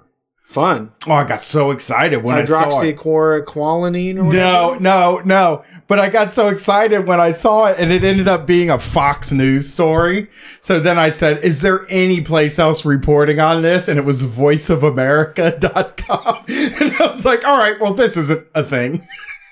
You know what? I wanted to bring this up. I noticed on my Instagram stalking of right-wing pages that they have the absolute brilliant point where they call Obama's like children detention centers, and they called it under Trump kids in cages, and then under Biden it's juvenile detention centers. Like they've got the media dead to rights on that. Like the media is extremely unfair on that. Like, I have to say, like the Trump coverage was way nastier than what they're willing to do to Joe Biden. And I think that's a fact. That's an absolute fact. And we lose points by not saying that, like, the media isn't ganging up on fucking Republican presidents. I mean, everything goes the same, but to me, I don't know. I feel like they've got it right, because I don't think Joe Biden should be treated as well as he has been. They call them facilities something. Yeah. Juvenile detention facilities. It's not even detention. They took detention out of the name. Yeah. Some juvenile something facility. It's like, okay. But they point out, like, it's the same way that, like, you know, under Trump, COVID was a nightmare. Under Biden, it's something, you know, all the kids can go back to school. And they're right. And we're losing all those people. There's no way you're going to ever convince them to trust people again, because the mainstream media shouldn't be trusted. And they are right about that. Yeah, and that's the reason that QAnon persists, is that, like, the mainstream media isn't doing their fucking job at all. Yeah. It's all a fix. Yeah, for sure. Thanks for calling Street Fight. What are your pronouns tonight? Hey, it's Ryan, him. Howdy. Just wanted to, well, you just talked about something. I don't know if you guys saw that Washington Post headline. Biden stimulus showers money on Americans, sharply cutting policy and favoring individuals over businesses. I did see that. What horseshit is that? I know. Bullshit. Because they act like they dragged it out of Trump kicking and screaming, and that there wasn't a gigantic jump. I remember the numbers in wealth increase. Like, that was the biggest change ever back in 2020. Trump was right about that. Yeah. Yeah. It's, I don't know about you guys, but money is like raining from my ceiling. I have to like put it in garbage bags or some shit. I don't know what to do. It's crazy. So money. It is crazy how much money they're giving us. Right. It's crazy. I actually just saw another one of those that as soon as you were reading that, a story popped up in front of me that said new Democrat stimulus plan may raise taxes on gig workers. Great. And it's like, that's what we wanted. That's actually what we wanted for the stimulus. Yeah, we couldn't get a minimum wage, but higher taxes on gig workers, that is where we should be finding our taxes. I'm sitting in my house thinking about all these people delivering my groceries and how they're getting rich off of it for doing nothing at all. All these goddamn fat cat Uber drivers taking 4 people to work a day and risking getting coronavirus. Yeah. It's really fucked up. Yeah. Anyway, reason why I called, I've got just a short motivational speaker story from work. Hell yes. Hell yeah. We love these people now. All right. I don't like Tony Robbins very much. Tony Robbins, the further I get away from him, the more problematic he is. Not a good guy, apparently. Does have some good ideas, maybe. But the bad stuff just outweighs the. It's the thing I think about when I do like shock jocks. It's like, shit, I laughed about 10 times in that clip, but like the bad stuff outweighs all the times that I laughed. Right. You know what I mean? And that's what it was with Tony Robbins. I was kind of like, yeah. But the bad stuff outweighs the good stuff. Yeah, you're sexually assaulting people. You're sexually assaulting people. And also just even like, I was really taken aback. I was so glad it came up when we talked about it on Get Motivated, but his gender role stuff is abysmal. Garbage. Is really bad. It's like really, really regressive. Like 80s regressive, You gotta be a man. You gotta roar like a lion. It's like, no. Shut up. That's not what we need. But so did they have a motivational speaker come to your work? Because I love it when jobs spend a bunch of money on that. Yeah. So I work in like a manufacturing environment. I mean, I'm not on the line or anything, but I'm an engineer, but I work with the guys. So they brought in a guy named Josh Bleil, Bleil, if you want to look him up. He went to talk about like the entire plant about safety. And safety is really important. I work around a lot of big, heavy, hot shit, and if you're not careful and there aren't rules, you can get really hurt. So I'm happy with how my company actually handles safety. But this speaker was a bit. Let me just read a little bit from his about section on his site. I'm a father. I'm a husband. I'm a Christian. I'm a spokesperson. I'm a Marine. So the dude was in Iraq in 2006. Lost both of his legs. Okay. At the time, he was working for the Indianapolis Colts. So, like, just the perfect person for, like, corn-fed Hoosiers to like lap up and listen to, which I get why they picked him, I guess, because he's a really attractive pick for that. But Yeah. he's in the plant telling us about how to be safe, and he's telling us stories about when he was in like Fallujah with his buddies and how they're like keeping each other safe and kicking in doors in houses, and they're like, oh, we found this one house and we were trying to get a beat on this sniper, and we kicked the door and there was a family in there. We kept each other safe and we kept them safe. And I'm like, you did a fucking home invasion is what that was. What are you talking about? How is this relevant? How's this relevant? We kept them safe. Hey, we kicked their door in. We ran in there screaming and pointing guns at everybody, but we didn't shoot anybody. And we kind of just stood around and said, hey, now nobody's going to break into your house. That is really like they kicked the door in, pointed guns at them, and said, now nobody can break into your house. It's like, Hey, you die with us. We're the last stand here.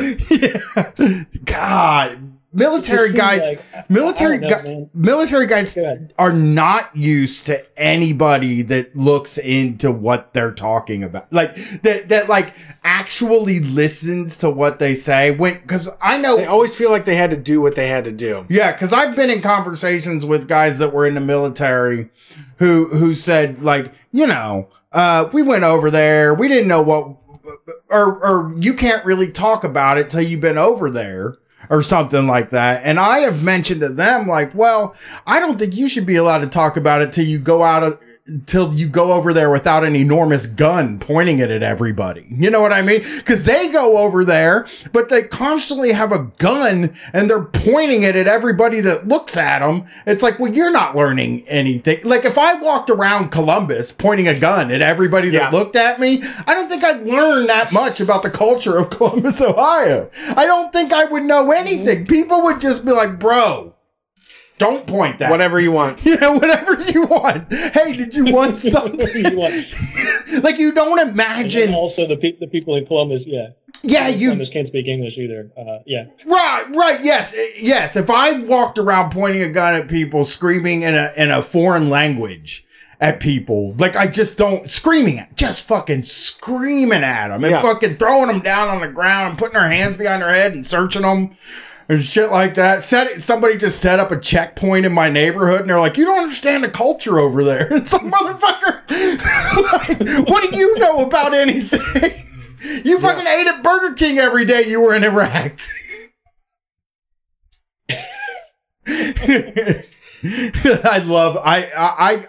I hate that they go over there, but if you confront a guy like this with the reality of what they were doing, nobody says it to them. And it's funny because what you're telling me, that thing that he said, we kicked a door in, we kept the family safe, which is an insane thing to say, no matter who you are, is like, that's offensive to me. That's purely offensive to me. Yeah. But it's such a inoffensive thought that human resources brought this guy into your work to tell you that story. Yeah, one of his books is called One Step at a Time, a young Marine's story of courage. And it's like, I mean, you made that the title. Why did you choose courage? Is that how you feel about yourself? It's courage, hope, and a job and a new life in the NFL. You didn't get the whole thing. I mean, don't get me wrong. I mean, I do feel the dude lost his legs. Like, I feel bad about that. But like, you did it for I don't know, man. And you're coming in to talk about like safety. These are the people who are like, oh, I hate when everything gets so political. But like, this is like the most political thing you could do is bring in a vet to talk about his experiences in the fucking war. I know. And about how we should use proper lifting equipment. Like, there's no tie in there. I don't get it. You should drive around on your forklift. You should drive around on your forklift blaring Enter Sandman and drinking Rip Fuel while you're at work. Maybe that's the lesson. I don't know. So what was the point? Like, how long was it? Like an hour-long presentation, and what was the takeaway? Well, and also I just want to throw this on there. Was there any specific safety methods in there? Like, did he say, for instance, put cones down when you're doing this? You know what I mean? Like, did he give you any specific stuff, or was it just did they just hire a guy to come in and tell us war stories? No, nothing specific. Because like, he doesn't know. I don't know. He doesn't know what we do, but I think his presentation was like, maybe like 45 minutes. It was just, a talk, and it was in the context of like a larger safety meeting that we do every year in the plant to like go over, hey, here's what we, the more specific job related stuff from the people from the company. But he was there to basically rah, hey, look at me, I can tell you about being safe with your buddies.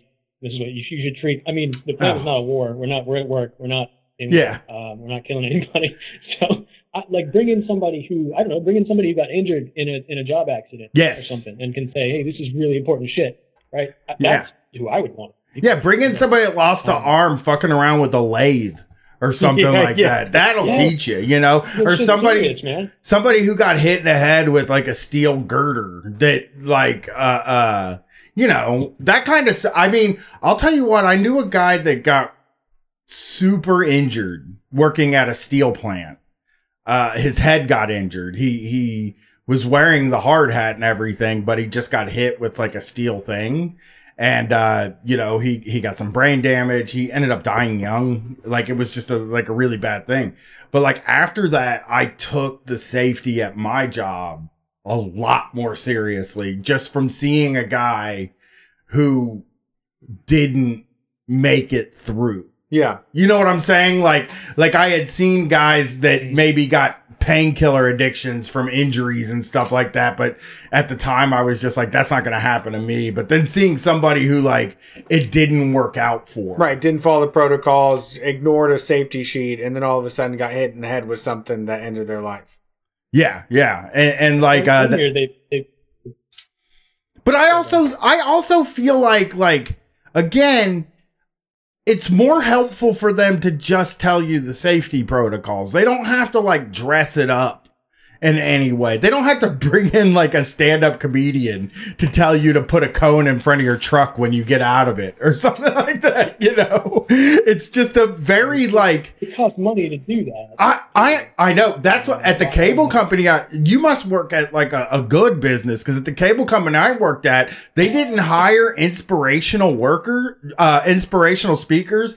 They read the book and then relayed their information to you on slides. It was secondhand inspiration. It was Good to Great was the thing. The guy that ran the place read the book Good to Great.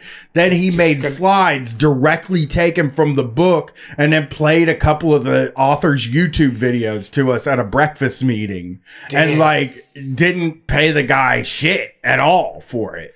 When I worked at the Discover Card call center, we had motivational people that would come in every few months. They would give them 10, 12,000, 15, whatever it was, like Antarctic Mike type guys. How the fuck can't the cable company afford They would to show do that? up with like a whole video package and just be like, are you excited to live the best day of your life? And really just go for it. That's what my wife gets one every year where like fucking, Peyton Manning will show up or something and say like 2 words, or Dierks Bentley or Brantley Gilbert will go up there and play a song that's like tailored to the company. And then some pyro will go off and they'll say, we got record profits this year. We had to cut bonuses because of COVID. Well, I don't know why, but I love to tend to these spreadsheets of mine. I actually got to see my wife's thing this year. You got to see I got to see pieces of it, because she was the pep rally. I always call them the pep rally. I don't know what they're actually called. She was watching the quarterly employee appreciation video, and it was one of the days I was like ultra depressed and I just wasn't getting moving fast enough, and I sat down on the couch next to her and I was kind of just, I was like, what are you doing? And she was like, it's the employee recognition meeting. Jamboree. And it was just a woman standing in front of a green screen saying like, we fucking filled out those spreadsheets like nobody's business this year. We didn't come into work. Hey, we were home in our pajamas this year.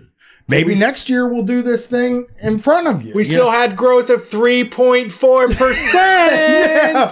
And I was watching it and I was just like, who is going off about this? Who cares about this? Like, I don't know why like a safety meeting to me. Okay. I understand a safety meeting and I understand having to do a safety meeting, I guess. But I always felt, and I got a lot more out of this. It was more annoying. Don't get me wrong. This was the most annoying thing in the world. But I found that a workbook that they would give you and make you sign and turn in one morning, I found that to be the most preferable way to do those kinds of meetings.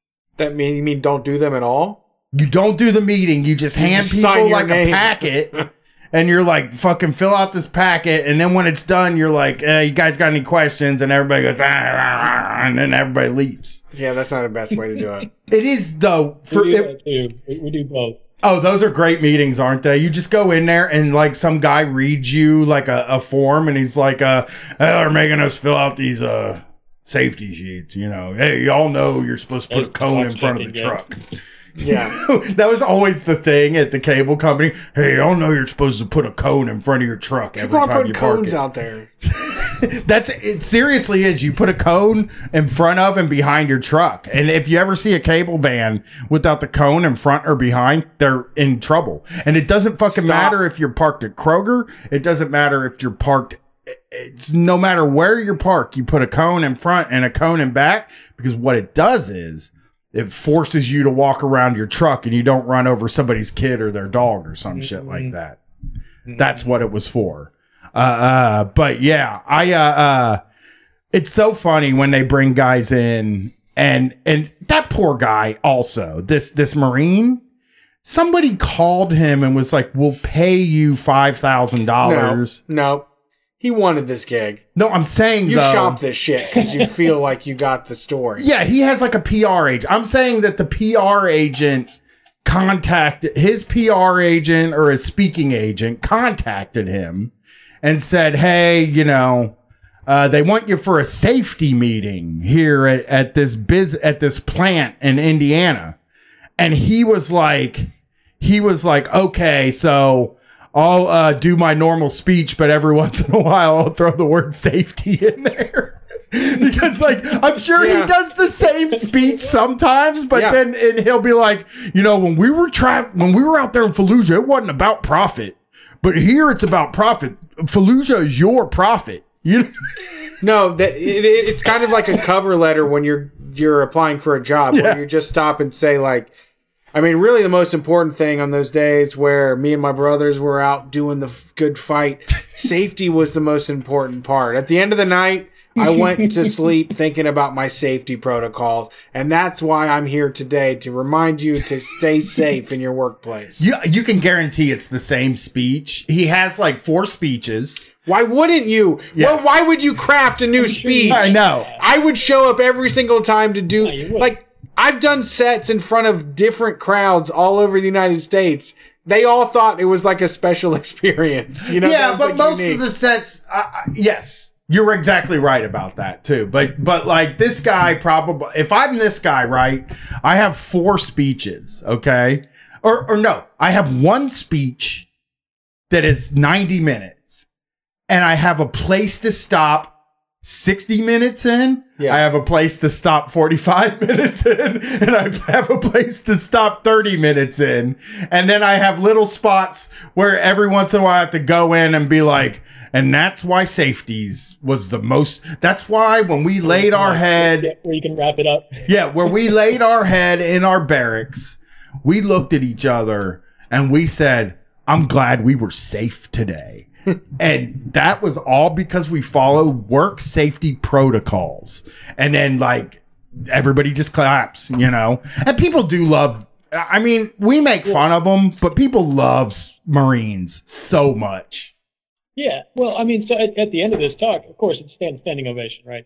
Just because, I mean, I don't know, you have to, I guess. But Yeah, you have to. When it's a like, You don't have you to. have to stand, and it's like, okay, I'm like, I would have been the only one in that whole fucking plant not standing if I didn't stand. Exactly. Yeah. Which, I mean, I'm at work, it's like I can't afford to not be, you know, like, yeah, patriotic, It's whatever. called a Yeah. move. Well, it's so unfair for them. It's so unfair with them, though, that they expect that, though. That's the thing that makes you annoyed about it. It's like, fine, people give the troops standing ovations all the time when they're in public, but it's like, it wouldn't be as annoying to me if you knew that the troop didn't expect the standing ovation. Or if the speech was like, great, I don't know. Yeah. You earned it? I don't know, man, whatever. Okay. Well, I'm sure you guys got more in the queue. Yeah, that was great. Thanks for calling. We appreciate it. Did it work? Yeah, So I want to say, like, so I'm sorry, just real quick, but were you inspired? Like, did it change your life after that? So not by him. Just really quick. One year we had a guy who works for us. He came in and he talked about how he saw something happen. It was really unsafe. He didn't say anything. Then a guy died. Ooh. And so that was hugely impactful because he was in a position to have stopped it, right? And he didn't do it. And so, yeah, like I said, I take safety really seriously. Not because of this guy, but just because, what we do is important. And you got to watch out for each other out there. That's great that you take it seriously too, because I didn't. And I sometimes wish I would have been safer. I came out on the other end alive, but like I just think about some of the risks I took, and it was very stupid what I was doing. Yeah, that was. Yeah, I think also, safety in your job place is something that you can be a stickler about, that it will piss off the upper management, but they also can't punish you for or be mad about. Like, I remember driving power equipment around high tensile wires and seeing people get absolutely fucking devastated by them, go to the hospital and shit. So then when I had a freak out because they wanted me to do something unsafe, it was like, fuck, we can't do anything about this. He's right, safety is a really great set of rules to use against management, I guess, in my opinion. For sure, yeah. And it is, because it should be. It's like we shouldn't be taking any fucking risk for the little amount of money they're willing to pay us for. Yeah. I think people take risks. I truly believe that people take risks at work for safety. It is 100% like a lazy thing. And you just because for me it was like I didn't strap on to when you would climb a pole, you were supposed to wear a belt that had a strap around it that you strapped around the pole so that you couldn't fall down and you could lean back and work. And I never wore that belt with that strap. I just I was like, it's just quicker to climb the pole and just fucking do it and get down. And I knew a couple guys that fell off ladders, and it was pretty devastating for them. And they never worked as a cable guy again. Right. You know what I mean? And like, you were risking it all. Yeah. It was stupid. It was very stupid. It was just laziness. It was just, I don't want to put the belt on. I don't want to get out, put the belt on, do all the safety stuff. And also for me, it was like, I don't want to wear a high vis vest because it looks stupid, which was stupid. Then you got the Mike Rowe out there too, telling us it's not important, and don't get started on that. But yeah, safety third. It's just safety third. He's not saying that. More important than you. Yeah. Give yourself for your job. It'll be better. Hell yeah. Well, thanks for calling in. Christ before you do your job. That's what Mike Rowe suggests. Yeah. Have a good night. Yeah. Thanks for calling. Appreciate it. Hey, you guys. Safety is really one of those things you can lean on. But what you're saying also as well is they require a level of productivity that doesn't allow you to do things safely. Yeah, like when your manager sees you take that little buckle and put it around the pole, they're like, "Oh, Jesus Christ, you're taking forever? Just climb up the pole and do the job." Yeah, all you gotta do is cut it. Now you're shimmying up and you've got this belt that's now you've got to put a fucking high vis vest on. What are you doing? This is annoying. I need somebody that can do this faster than it is safer. It was always sort of like with the cable company, a lot of the safety protocols were so in the way of getting the work done. And I feel like they didn't really give a shit if you were safe in the end. Like they were worried about OSHA catching you doing some unsafe shit, some stuff outside of the OSHA guidelines. But in my experience, I didn't get the impression that they really cared if I made it safe, because there were times where I would contact my boss and say, like, I don't feel safe doing this, and he'd be like, well, somebody's got to do it. You know, I remember, this street. I'll just say the street for you so that you understand it, and you can maybe relay. East Broad Street in Reynoldsburg is a 5-lane road, 50 miles an hour. Road, yeah. It's a major road, yeah. And I had a job where I had to run a line across that street from pole across that street to another pole, and then into a doctor's office. And I didn't have my ladder. Wasn't going to get. I was like, I couldn't wrap my belt around it because the pole was really fat because it's on the side of a major road. Yeah. Right. And we needed to stop traffic. There was one other person with me to stop the traffic on that road. And like, not enough. I know it is a major, I'm talking, this is a 5-lane road. It might even be 8 lanes now. So I called and said, like, first of all, we should have a bucket truck where somebody could get in a bucket and go up there and work comfortably at the pole instead of me putting a ladder that doesn't really reach. Yeah, you can't be on the top rung of your ladder. You're not supposed to be hanging out on the top rung of a ladder. Yeah, and I ended up doing it because they wouldn't do anything for me. It needed because you were to get pain done. in the ass because you wanted to bring a bucket out. Yeah, and that's a couple what they other said. people to direct traffic. They said if you can't do it, then maybe you can't do your, it was like one of those, if you can't do it, then maybe you're not cut out for this job sort of thing. And it was unfair. And, it was truly one of the scariest, like, sort of moments of my life. I was working on this thing, and, they told us all the time, if you have to stop traffic, you're going to need like 2 or 3 people to stop traffic on a road like that. But when it came down to it, and I needed that 2 or 3 people to get there and help me, they couldn't do it because they were all working. Yeah. There wasn't 2 or 3 people available. No one was to do the work, we're going to hit a break now. We are going to hit a break now. This is it's a hiccup. Thisness Music. You can find them at thisness.bandcamp.com.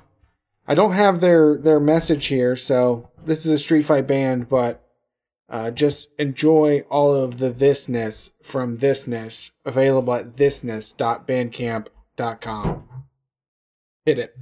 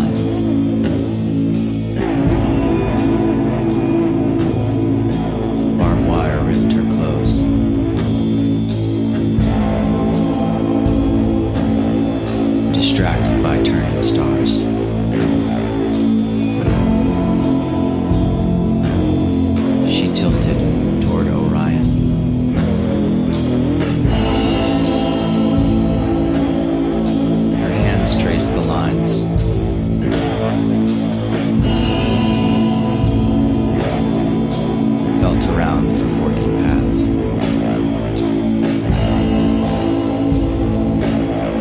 But the wires got crossed and sparked.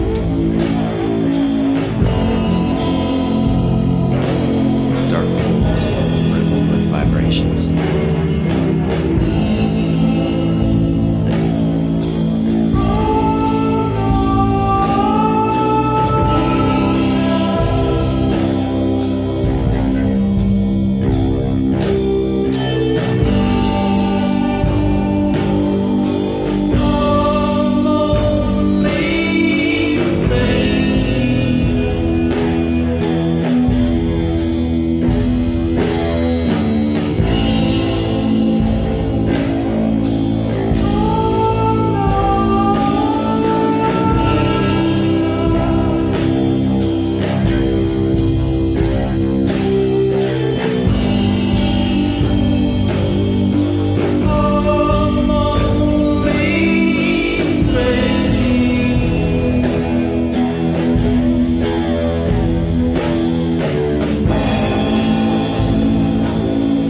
His face was flushed from sleeping.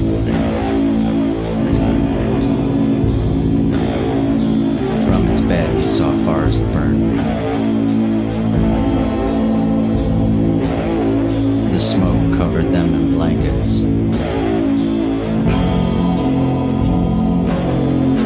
Pressing against the prairie grain.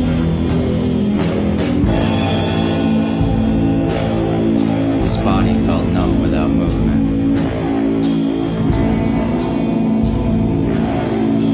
Under his bare feet were tremors. He pretended he didn't notice. And got lost in the shadows.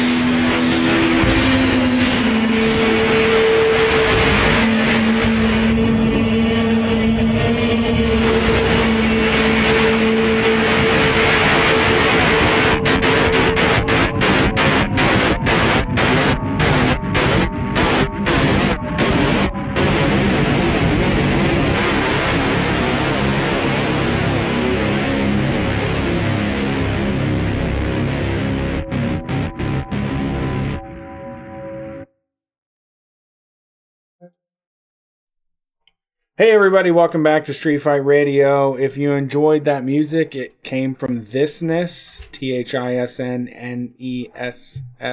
Thisness.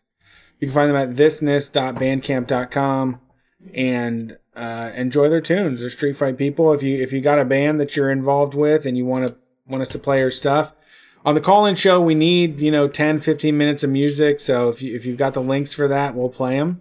You can send those to streetfightradio@gmail.com or any of the social media platforms. We're Street Fight WCRS on Instagram, Twitter, and Facebook. We're Street Fight Radio on Twitch.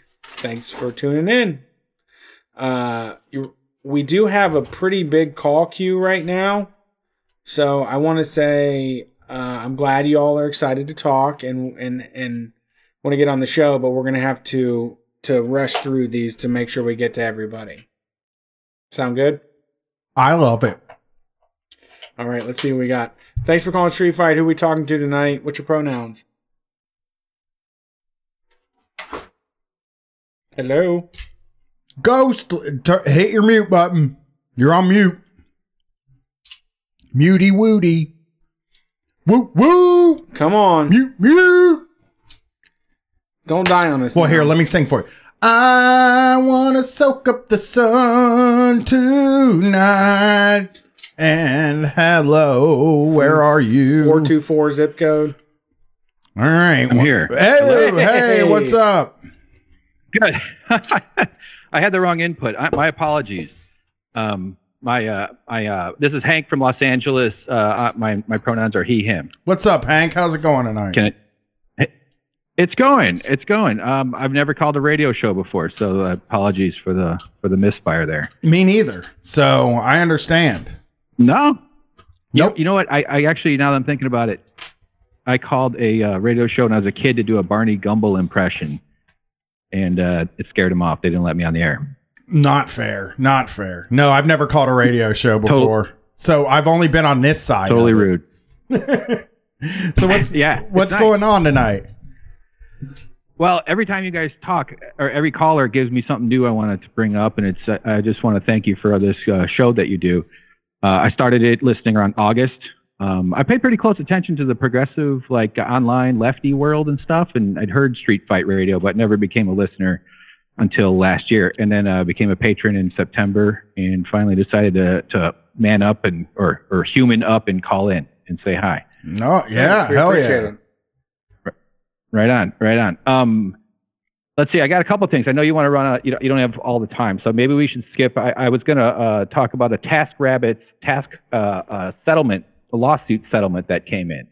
I got a check for it, so that was going to be kind of something to go through. But the other thing I was going to ask for was a pep talk for podcast success.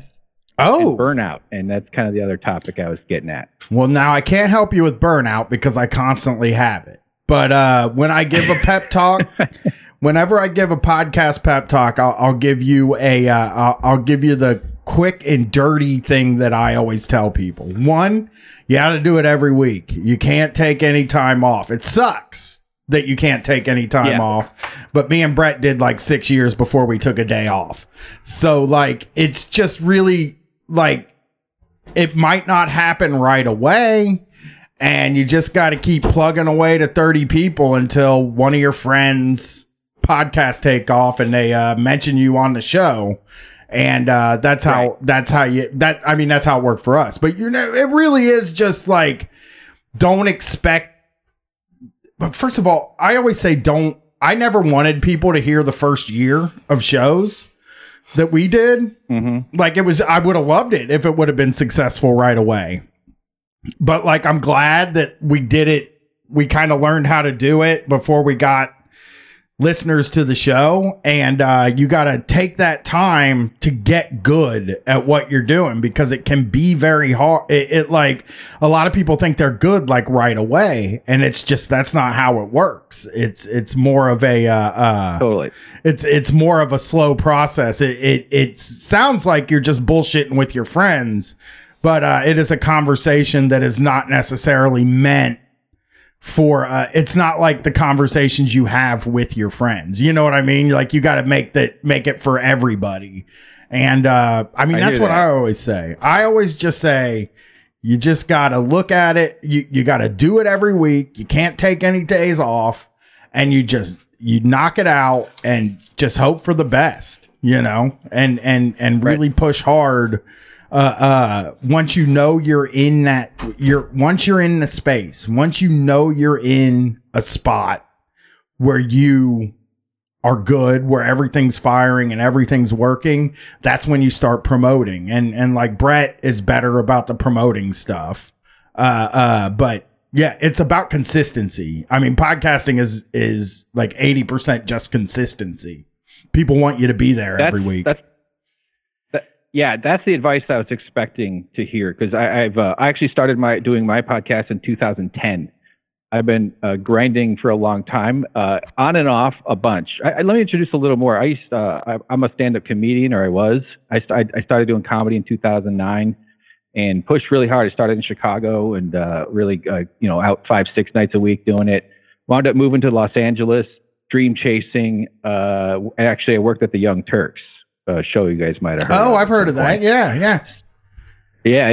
And so off and on, and I became a video editor, and I'm a self-taught animator, and I've developed all these like production skills and shit. And LA is a tough town to keep doing stand-up at. So eventually, like, my stand-up efforts kind of petered out. Of course, I've got a bunch of emotional baggage and shit like that all comedians pretty much do. And so like my podcast has kind of taken on different iterations. I've done hundreds of episodes. I've done other shows. I've helped people start podcasts. And I know the advice. Like, I know the consistency is the right, and that's definitely the mistake that I make. And I'm kind of a solo operator. In fact, that's one reason I'm calling, is to sort of try to snap out of some of my comfort zones, because I'm missing a community. I'm missing some people, having like people in the same brain space, because I've sort of fallen off the stand-up wagon a few years ago. Yeah. So yeah, it's just with COVID, with work, I was doing gig work. I actually wound up back at the Young Turks, and I was part of the union organizing movement there. I don't know if you picked up on any of that. I've heard about it. I didn't want to say anything about it because I know it's one of those things that's like they didn't handle that well, from what I understand. Listen, I could talk about this for hours, and I don't want to take up too much time, but it was brutal. I got laid off last year in January, at the beginning of the year, and the union didn't come public until mid-February. They responded with vicious union busting. I mean, every trick in the book. It was crazy. We did not expect them to deny the union. They rejected card checks, captive audience meetings, aggressive emails, screaming and yelling at the people. They fired somebody the day after Cenk's campaign. There was the biggest of them all. And by the way, interrupt me if you want to hear any more elaboration. There's articles on Huffington Post, Politico. I'm quoted in, I think, in the New Republic, because so it came out during Cenk's campaign. If you'll recall, he was running for Congress in California, 25th district, and his opponent was Christy Smith. Their immediate response, instead of just accepting the union, was to say that this seems like a conspiracy from his opponent to try to hurt him in his campaign. That was nuts. Most union campaigns don't occur while the CEO is also running for Congress. So that's a pretty unique set of factors. But yeah, it was insane. I would love to talk more about it. I could go on and on and on. So finally, then I'll say this, and I'll give you a sec. Because I was just laid off, I had the freedom to speak up, right? And I mean, I'm not really a wilting flower type of person. I'm kind of a loudmouth, opinionated guy. That thus being a comedian or something like that. Yeah. And so I was fighting back online. I was responding. I was trying to not let them define the entire narrative, because it was just insane. Like, they weaponized their own audience against their own workers. It was one of the craziest things I've ever experienced. So that was right at the heart of it, because I more or less initiated the entire effort last summer. Although, to be fair, they had already done a little union mild flirting about 2 or 3 years before, when I wasn't there, and that got quashed quietly. But this turned into a huge snafu. And the quote unquote haters of TYT, Cenk and everybody, because they got a lot of folks online that don't like them. Yeah. They picked up on it. But one thing I noticed was just how little of the kind of progressive lefty world picked up on it. And I don't blame them necessarily. COVID was starting to ramp up. Things were starting to get a little intense, and it's not the biggest story in the world. But man, there's been nothing but silence on the left about this, and maybe that's the way you should. Maybe because they're a prominent outfit, people on the left should be quiet about their flagrant. They fired a guy the day after Cenk's campaign. The day he lost, he got like 5%. He wasn't going to win that fucking election. They fired a guy the morning after at 8 a.m. The day I made jokes about it on Twitter. I know I made jokes about it on Twitter the day it was happening, but really the reason I didn't is because we've never worked with them at all or talked to them, and they're really, that whole outfit is sort of what a lot of that kind of outfit, that and Majority Report or Citizen Radio, a lot of, us and the people around us were a reaction to even that stuff. You know what I mean? So it was like, we were never friendly with them. And we probably, I would agree with you that we might have should have brought up the union stuff on the air. It just feels weird talking shit about other podcasters or other hosts on the show, because we don't generally do that on here, and it would have felt weird to like engage in like a radio war sort of thing, Right. And by the way, I didn't mean to imply that I was calling you out for not speaking up. No. I understand what you're saying, though. But it's fair. I mean, we're involved with that too, and this is stuff that I don't feel any type of way of reporting on it, but it isn't something that became like wildfire in the news system. Yeah, and it probably should have been not. It would have been great if somebody would have called in at that time. We would have definitely gone on it for a while. We wouldn't have like hung up on somebody, but like, I don't know why it didn't come up really on the show. Maybe we were busy with other shit. Like you said, it came at the beginning of COVID, where it was like almost like every show was about COVID there for a period of time. Right. So it just felt like the biggest thing in the world. I think they kind of lucked out, the Young Turks, on the time that they decided to bust a union. And their tactic of weaponizing their audience against their workers, and that's kind of loaded language I'm saying there. So what they came out with statements indicating they thought this was all just a coordinated conspiracy by her opponent, either via the workers who knowingly engaging in this, as if we were out to impede his election somehow, or that we were being manipulated by IATSE, the International Theater and Stage Employees. That's like the parent union that we were joining. We were joining the Motion Pictures Editors Guild. Yeah. So that was effective, though. Like, as far as like the way I think of that is, that's basically, like in movies where some kid just goes food fight, and then all the milk cartons and all the peas and all the tater tots start flying in the air. It's like they just created a commotion of it. So I think that, in addition to all the reasons why it was not that obvious to other shows and stuff, I think that really made it confusing. I think it made it seem like no one could really tell what was going on. So, yeah, I don't know. This is my first time speaking publicly about it, because it's been one of those burning fires in me for a year, actually longer than that. And there's a bigger story to tell too. So it's a pretty big. Thanks for listening to me, though. It is like a pretty big organization too, and you would think that they would understand that, like, they should set up the. I don't know. Like, if you decide to if Street Fight employees decided to unionize, I would 100% just accept it and say, hey, you're a union now. I would be kind of annoyed because it's like my wife and my cousin and stuff. I'd be like, come on, you can talk to me. But if they decided to do it, I think both me and Brett would just be like, cool, you're a union now. You know what I mean? Because it would feel wrong. Vice News accepted their union in, sorry, I interrupted. Right. It would feel Vice wrong. News accepted their union in an hour. Yeah, it would be. Even if out of sheer self-preservation, that was one thing that caught me off guard, was like, I knew they weren't going to like it. I've worked there for the last 8 years off and on, both as an employee and an independent contractor. And I knew they weren't going to like it. You know, a company when you see all the sausage gets made, you know, that's why we had secret meetings and we did it all. Like we had the first meeting at my apartment.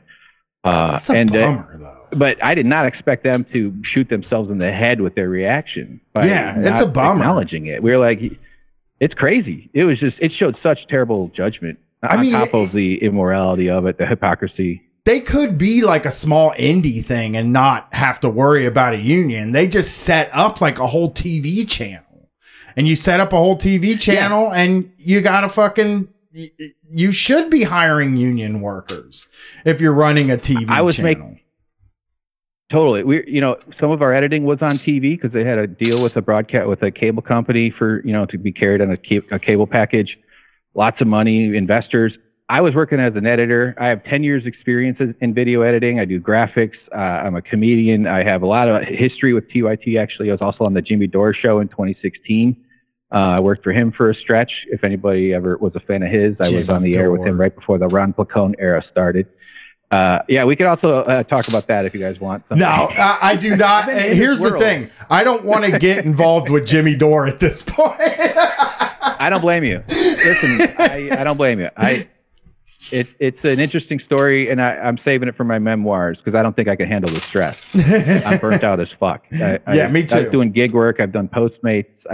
Everything is just exhausting. And when you go to work, I was trying to get to a point. I have all this experience as an editor. I live in LA, and the rate I was making was $21.63 an hour, which is a lot less than an editor should make. That's nothing. I mean, I want to do a lot more video projects, but when I try to figure out how much the $35 an hour is going to run us, it is hard to square that. Like there's things I want to do, but I'm not going to do it without the budget so that the people involved are getting paid what they're worth. Like I don't have that skill, and it's like it's worth infinity amount of money to me. Like video editing, audio editing, any of the technical side of it is extremely valuable. It's the only thing that makes my stupid running mouth worth money is that people put it out there and make it digital. And again, dude, you don't have to start a TV station. Right. You don't have to do that. Right. That's like not your right. If you were worried about employees unionizing, run a smaller operation. Right. It seems like you want it all. Your entire career. Yeah, exactly. He wanted to play progressive on camera, but not live it in his workplace. Like he spent his whole career screaming into a microphone how important unions are, how workers got to stand up for themselves, how you should speak truth to power and all the kind of hokey bullshit. And then a union shows up at his door. And we the very first meeting we had, we talked about how we're not here to hurt the company. We're here to, do what's best for our principles and what we feel we need to do. It is heartbreaking. I mean, I gave years to this company, and it's one of the reasons I've gone like hard left in my last like 3 or 4 years too. Doing gig work, and then this experience, and now I'm calling Street Fight Radio and saying, "Hey guys, help me, help me make some sense of this fucking crazy situation." Yeah, it is wild. Again, there you go. Like it is funny. It is like the thing I think about all the time is like people always just want the big organization, the big corporate entity, no matter what. And look, I would like more employees doing more shit for us too. And if we could afford to do that, we would absolutely do that. But instead, we keep the organization as large as we can, but still small. You know what I mean? Because we can't afford to hire 50 people. It's the same it's like kind of the small business thing where it's like, well, I want to run a small business, but I can't pay a living wage. And it's like, well, then you can't afford to have employees and you just have to do all the work, And that's how I feel about the Young Turks. It's like they should have, if they wanted to, if you want to have this large organization that has like a channel on YouTube TV and on some cable systems, then you got to pay the money. Like that's the only way it works. Your business becomes large, and you have to deal with the parts of that maybe aren't as pleasant to you. Also, I just can't imagine they couldn't afford to pay people and have a union. No, that's ridiculous. Yeah, not at all. And I I didn't know I was going to be laid off, but my whole plan for the year was to pitch shows about unions and to do like a labor, newspapers used to have labor sections. Yeah. And I wanted to make the Young Turks like a point of the spear for the lefty movement. By the way, from a capitalist perspective, there's shit tons of money to make making lefty content. Yeah. Look at Jenks' nephew. Look at Chapo. Look at your guys' success. I mean, like if you want to look at it from in terms of that, you know what I mean? Like, it wouldn't have hurt the company. We could have taught the world how to unionize and made it an example to like inspire workers and inspire people to stand up. And I often debated with myself. I've had this internal battle. Sorry, I'm going way longer. I know your queue is long. I can always call back. But I've had this internal battle about, should I speak up? Should I just move on? Should I do this? And I'm like, nah, you know what? Fuck that. I'm going to make a little stink about it when I can. Exactly. A knife. I'm going to do everything I can. Not everything, but I'm not going to go quietly. This is not the way I was taught to be, and not the way so. There's a lot more to say. I don't want to use up all your time. Keep it up and tell us what your podcast is so people can, and you know what? If you message one of us, we can get you on when there's not a huge queue. That'd be great. I'd love that. Yeah. All right. I've done hundreds and thousands of hours of podcasting, and I'm not a bad talker, so I don't think I'll waste your time. What's the podcast? I'm Hank Under. Winners and Losers. I'm actually Winners and Losers in the Twitch chat right now. Cool. I started Twitch streaming too. I'm doing a Valheim stream for my video game YouTube channel, Suck Professor. I got a ton of nutty little projects on the internet that I've worked on, and I'm busting my butt. Because the whole thing with me now is I finally sort of taken it seriously. I'm putting myself on Facecam. I'm trying to get out of my comfort zones. I'm trying to like make connections with guys like you and shows, and because I want to live a boss-free lifestyle. I can't take having some jagoff telling me how to spend my hours during my day. It just kills me. I can't stand it. Not that I wouldn't work with people on projects. You know what I'm saying? Like, you need an editor for some of your stuff. I'm here. I'm happy to work with others, but having a boss is just a nightmare. It's such a crime, this fucking system where we have to live under these authoritarian pieces of scum. It just kills me. I agree. There you go. Well, just again, if you message one of us, we can get you on for a longer time. And have a good night. Patreon. What messaging? The Street Fight WCRS page, the email, Street Fight Patreon, radio@gmail.com, Patreon, and Murder X Brian. I'll figure that. Yeah. There's a bunch of places to get a hold of us. Yeah. Well, have a good night. All right. You appreciate it. Thank you.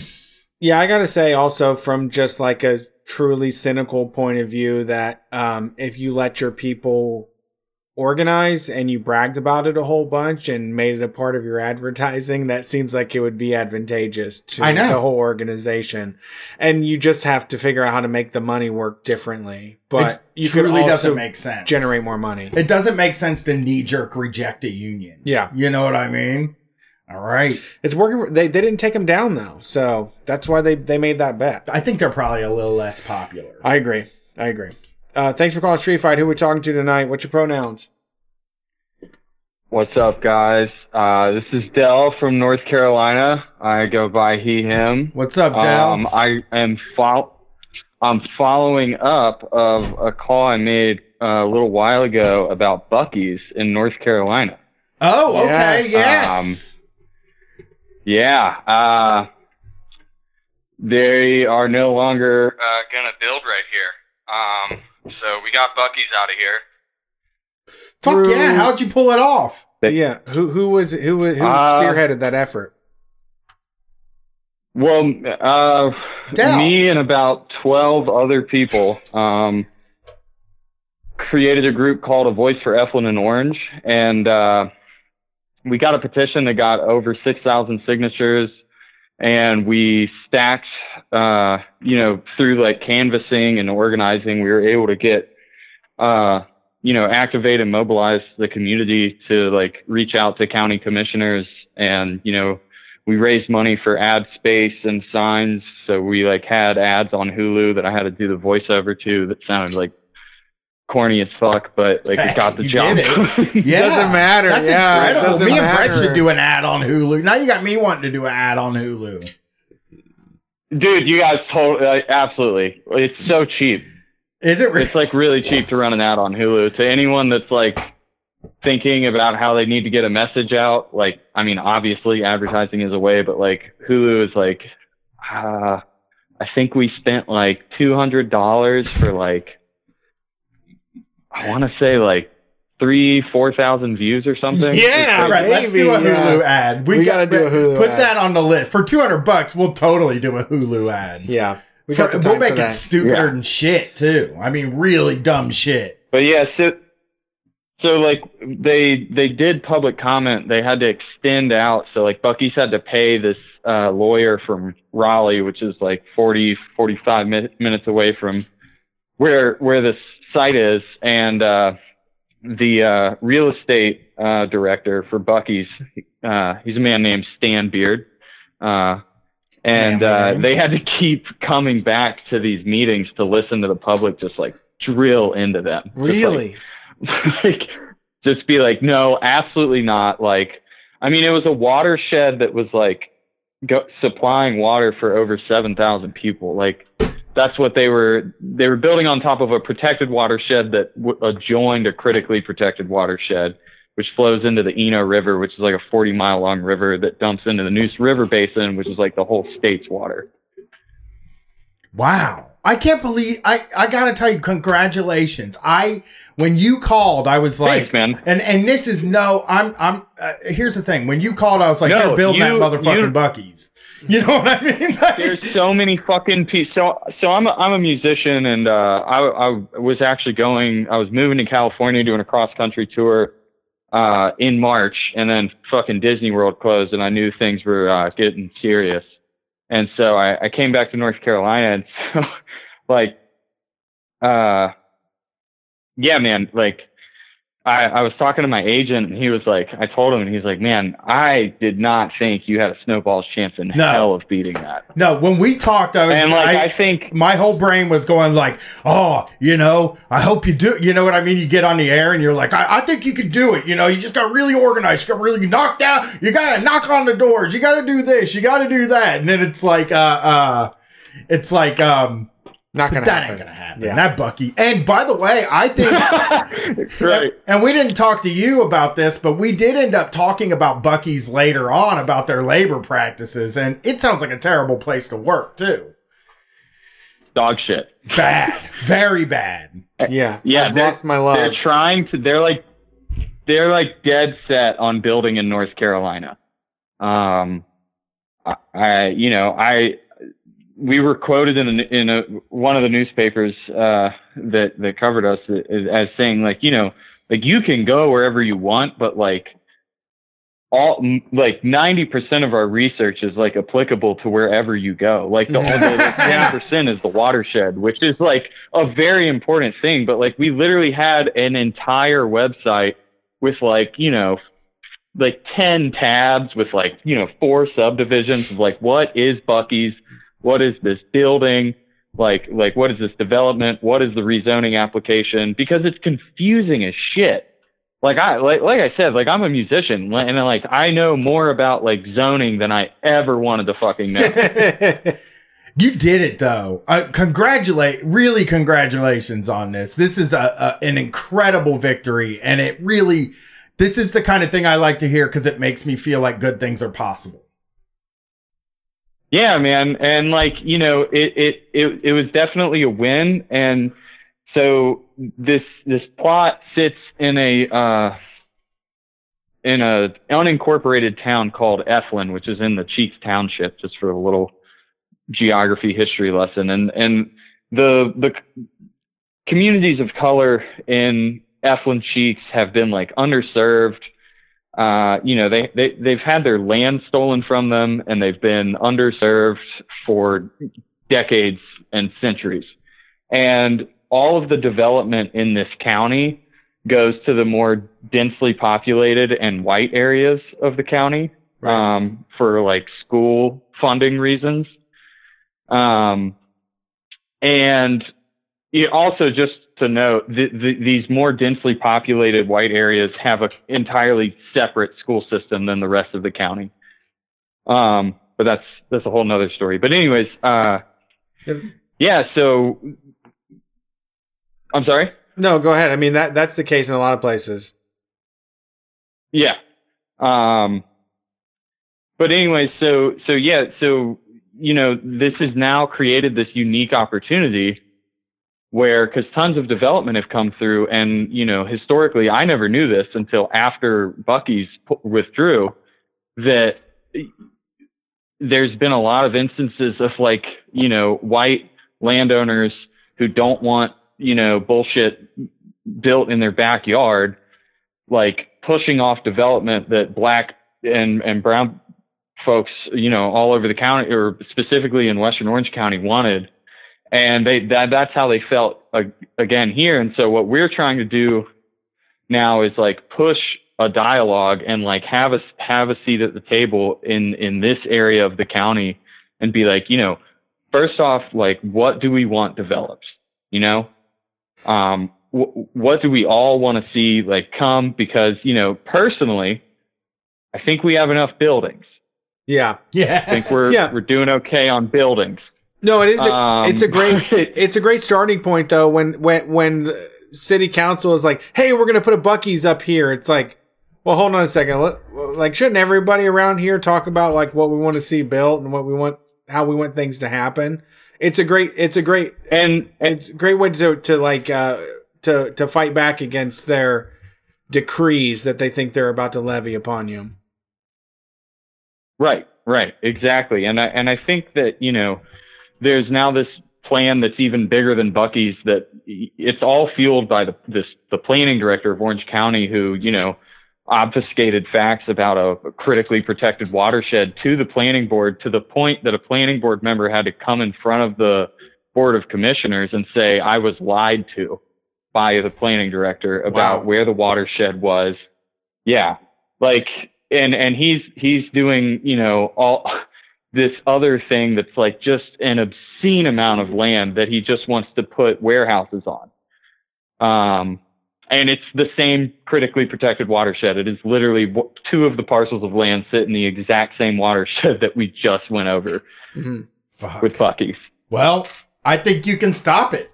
I think you can win. Now I have all the faith in the world. Yeah, I mean, we're well. So before you get off, before we get you off the line here, I mean, what's the level of? I don't want to take up too much time. Yeah, what's the level of commitment?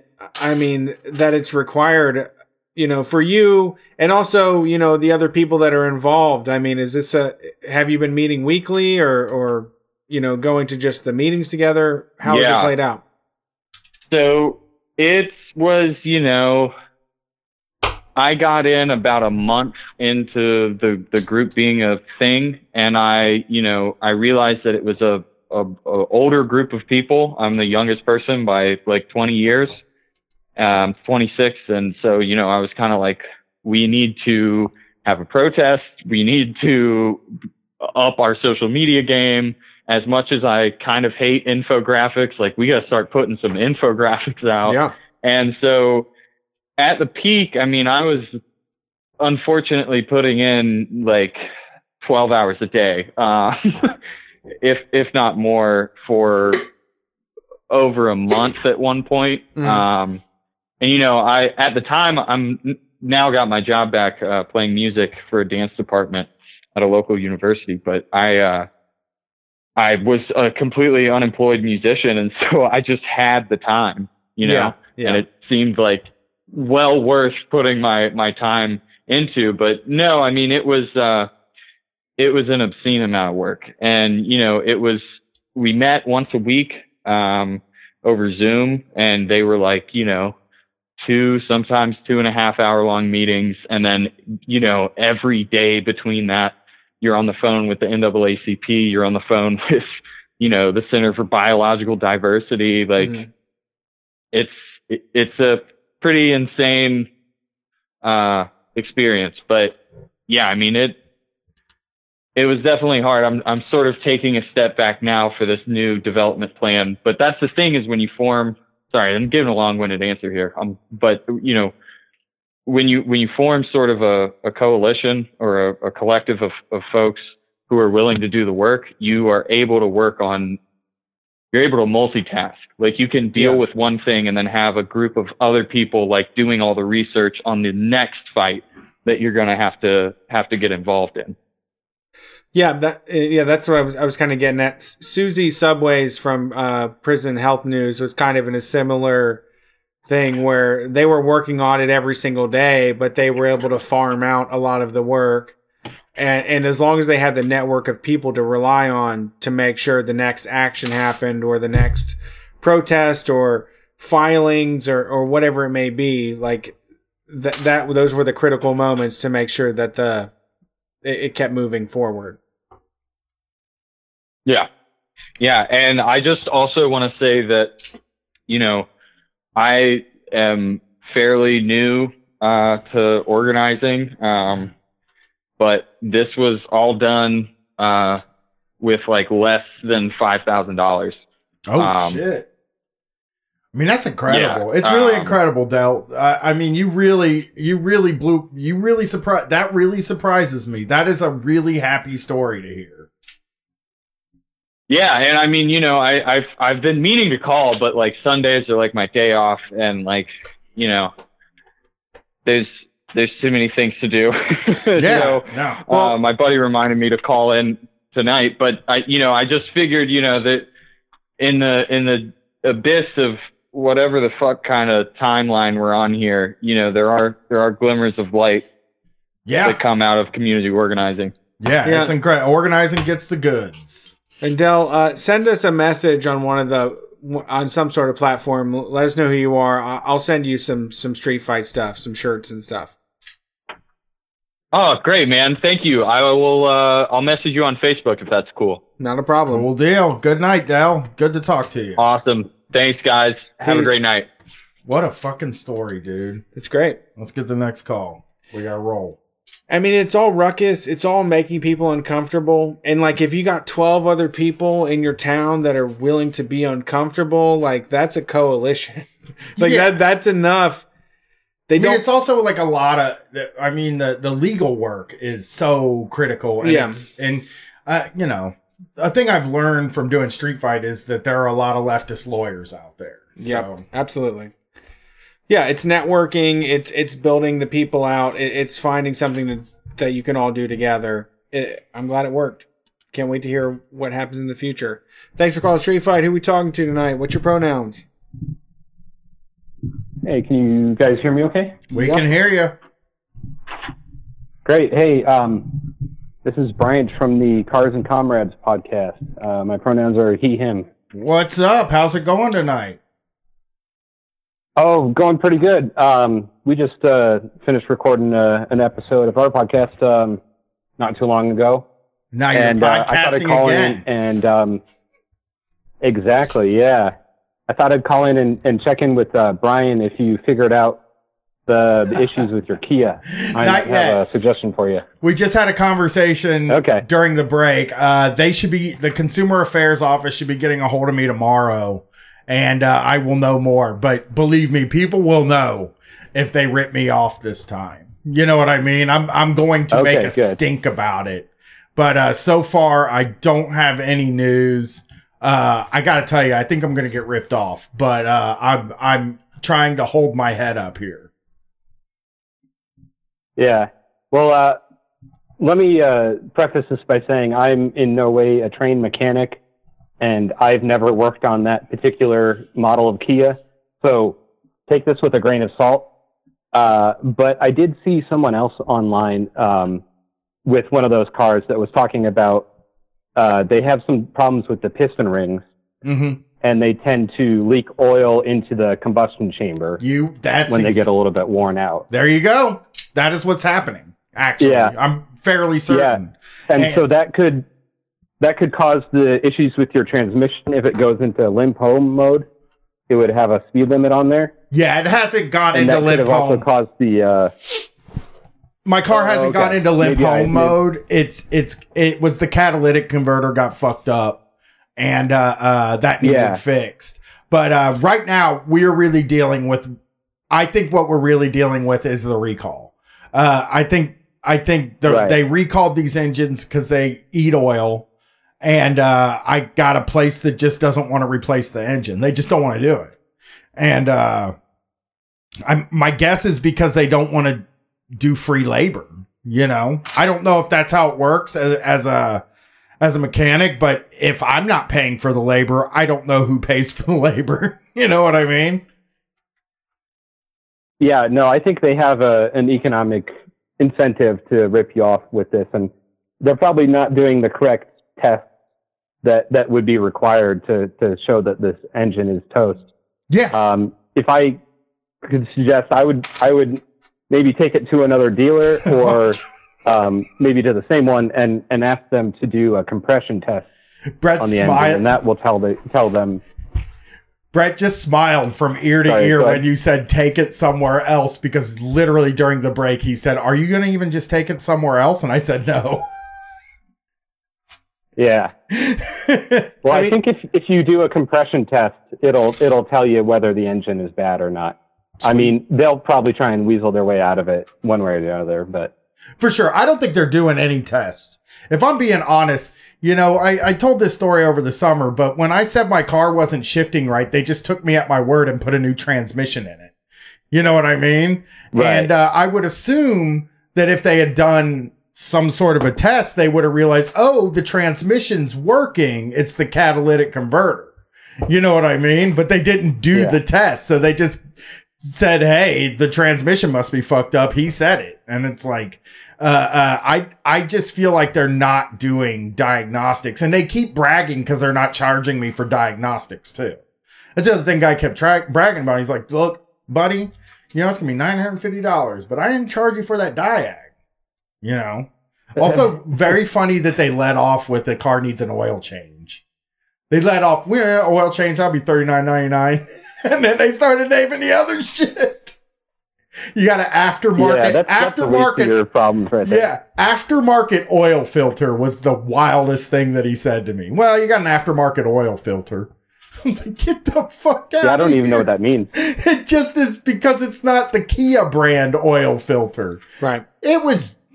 They're just doing anything they can to get out of helping me without getting $1,000. Yeah, it seems that way. That's how they earned your business. That is how they earn my business. But I'm being an ass this time. You're not. I'm putting up a fuss this time. I mean, they got to deal with consumer affairs. I got a case number now. What? You think you believe in like internal affairs from the police too? No.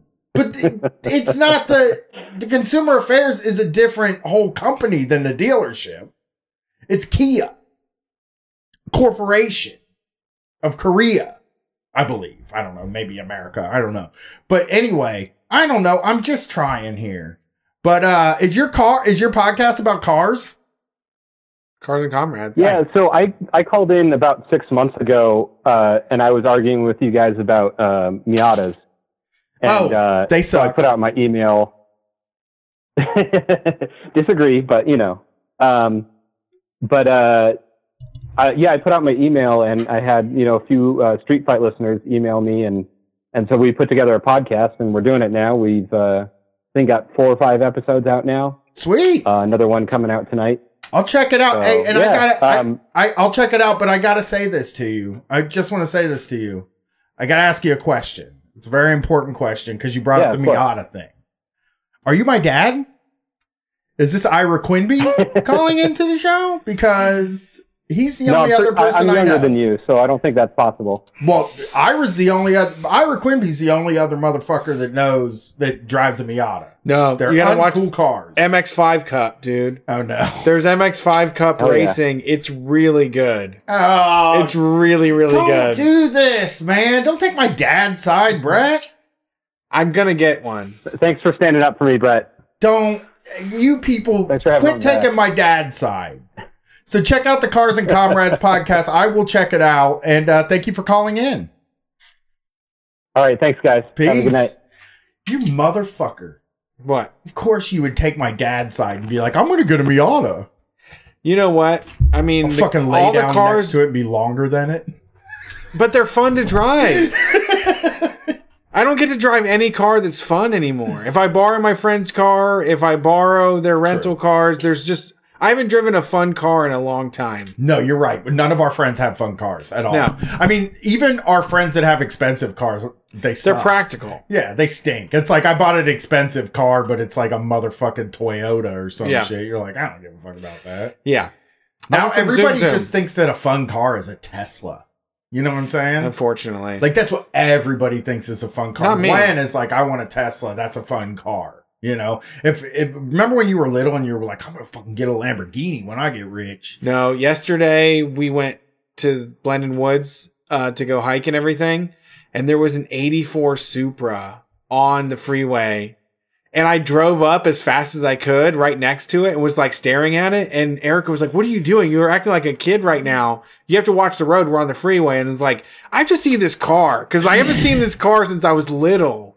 And this is the only time I get to see one like running on the road. Can we get... I want an old ass car. Let's look into it. Maybe we can throw in with each other and like join one of those exotic car clubs. Because there's an exotic car club in town. You can just rent the car for the weekend and just tool around in it. Yeah, I think we should... Yeah, we got to get the foreign car library going so everyone can rent one. They got Ferraris, they got Bentleys. I mean, you can be like, well, this week I'm going to take my wife out in the Bentley. But the thing you don't understand is like the cars to get me going is like 280 ZXs and stuff. We got to get you one then. Like a RX-7 or like a fucking... Yeah. If we didn't have a queue, I'd tell you this story. There's this Mormon A Grand National. I want to drive a fucking Buick Grand National with the turbos on it, like Dominic Toretto had in that fucking movie. Okay. All right. Let's take the call. I do like that, though. I do like that you want a Dom car. Thanks for calling Street Fight. Who are we talking to tonight? And what's your pronouns? P-nouns. Oop. How you guys doing? Great. Who's this? Speaker. What's up? Nothing. Hello? Who's this? Hello. This is Ben. Stoner Ben from Denver. Oh, Ben, what's up? At Delo74 on Twitter. Formerly Ron Dickles. All right, Ron Dickles. What's going on tonight? Well, this is my last Sunday off for a while. I've been unemployed since mid-December. Just landed my... like some full-time employment, so. Oh, it's sad, right? Because you're like, which is good because what? It's sad because you're like, I don't have a job, but now I remember like times of joblessness, and then I would get a job, and then that last night before I had to go to work, being like, why the fuck did I get that job, man? Damn it, Like I always working 2 jobs this week. But yeah. I've never gone. The only time I ever went at cable company was the only time I ever went in thinking like my life is fucking different now. Everything's changed. I have all these possibilities in the world. I feel good. And then the first day I had to ride with a guy and he told me I couldn't smoke, which it's like, it's an employee vehicle. Who cares? You know what I mean? But he said, you can't smoke. Which sucked. And then the motherfucker said, do you like country music? And at the time, I didn't really like country music. And I was like, not really. And he was like, well, too bad, because that's what I don't really listen like country to. music now. Oh, I love country music, though. But at the time, he was like, too bad. That's all I listened to. And then made me listen to it all day. And he was a prick to me all day. And that's who I rode with the whole time. And I was just like, this sucks. And then it brought me down to earth. Fuck this. Yeah, but I hope your first day is good. Well, you see, tomorrow I'm working one day for a hemp temporary agency. That's probably too much closer to their name, but I'm doing trimming somewhere. But then Tuesday I start the full-time job at the cool dispensary up the street from me. That's cool as fuck. Which is it's the one that has the best weed, and it's also a 10-minute walk, so I don't have to spend $114 a month for bus passes like I did all last year. Is it good money? Is it good money? Well, it's minimum. It's Denver minimum wage, which is now $14.77. They won't give you. They won't give anybody fucking 15. They're like, we're gonna get a $14.99 minimum wage. Yeah. They just don't want to pay you that 33 cents. That 23 cents is a fuck you from the city fathers. It's like, it's not. Yeah. We're not going to do this. We're not going to do the 15. I mean, everyone wants the 15, We'll take the 1477. That's what we'll take. We didn't do this because you fought for it. We did this because we wanted it to be 1477. Can they give you a weed discount, or is that like illegal? Oh no, that's part of the deal. And not only that, there's the whole magical world of Samps in the industry. That would save me a lot of money. If you work at a store, you get like.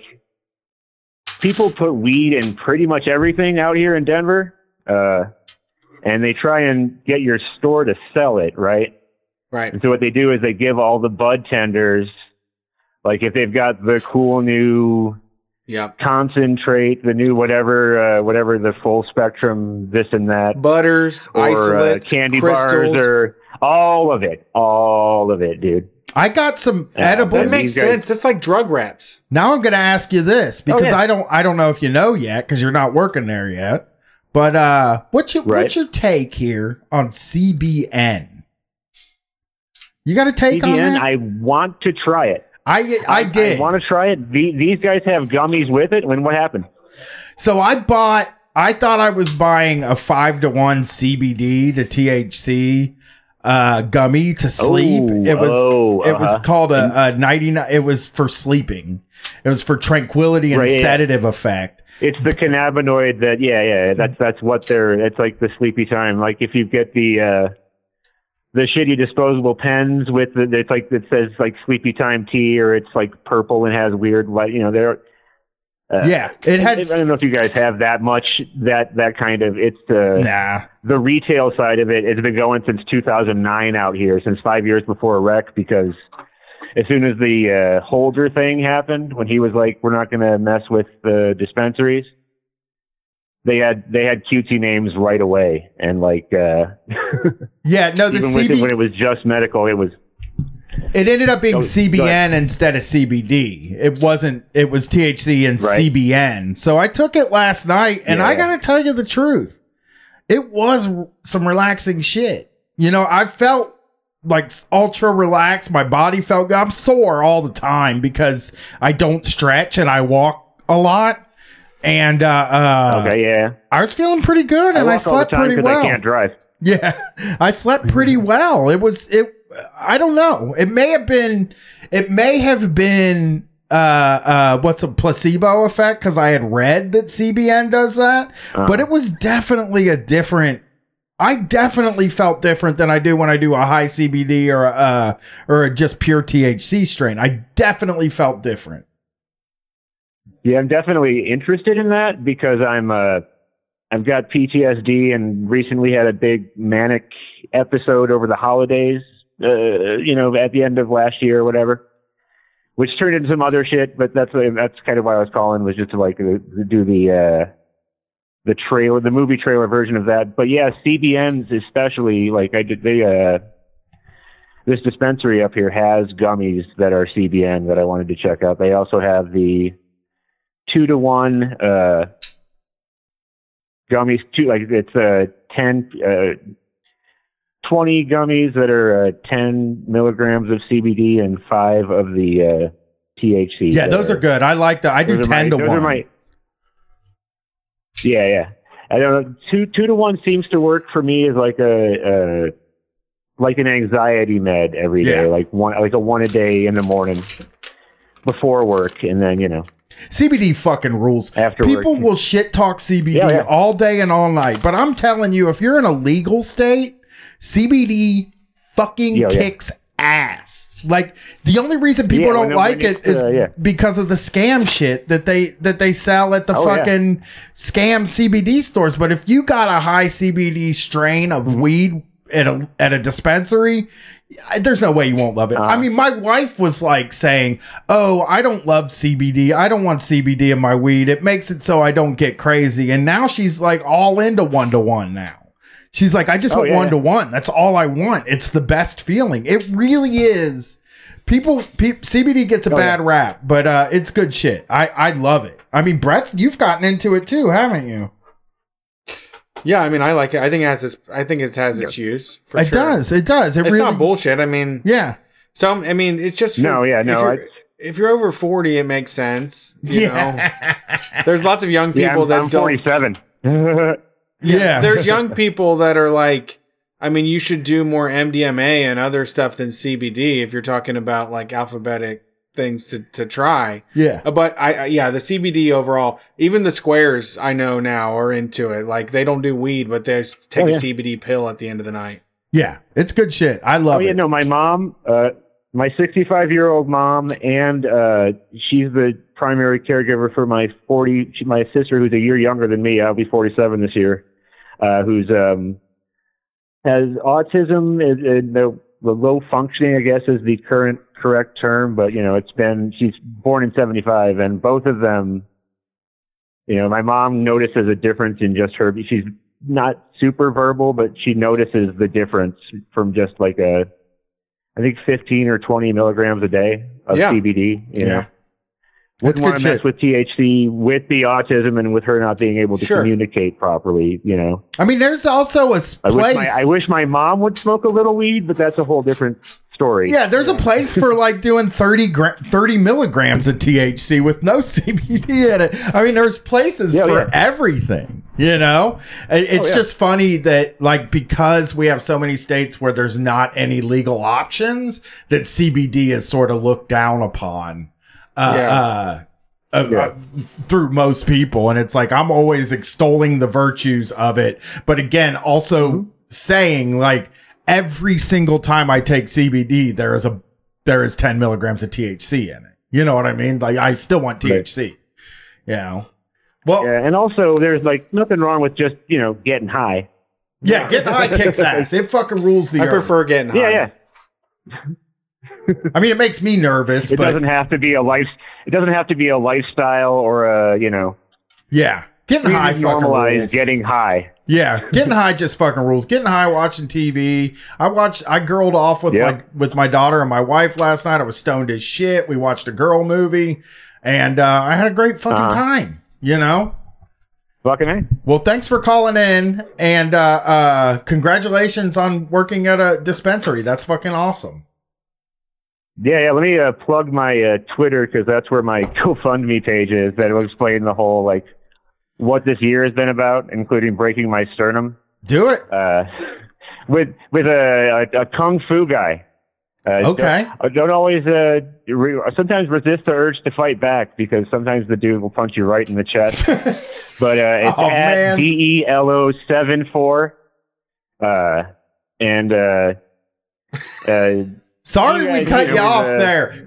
Will you call us back? No. We'll put you right. We're going to put you to the We're going to put you right through. We want to hear your kung fu experience. We just have calls to take. I can write out stories, and you can put them in the zine or whatever. If you want, I can do a column or something. Just send us. Please call in. Yeah, get a hold of Brett, and we'll get you on the air. I want to hear how you got kung fu.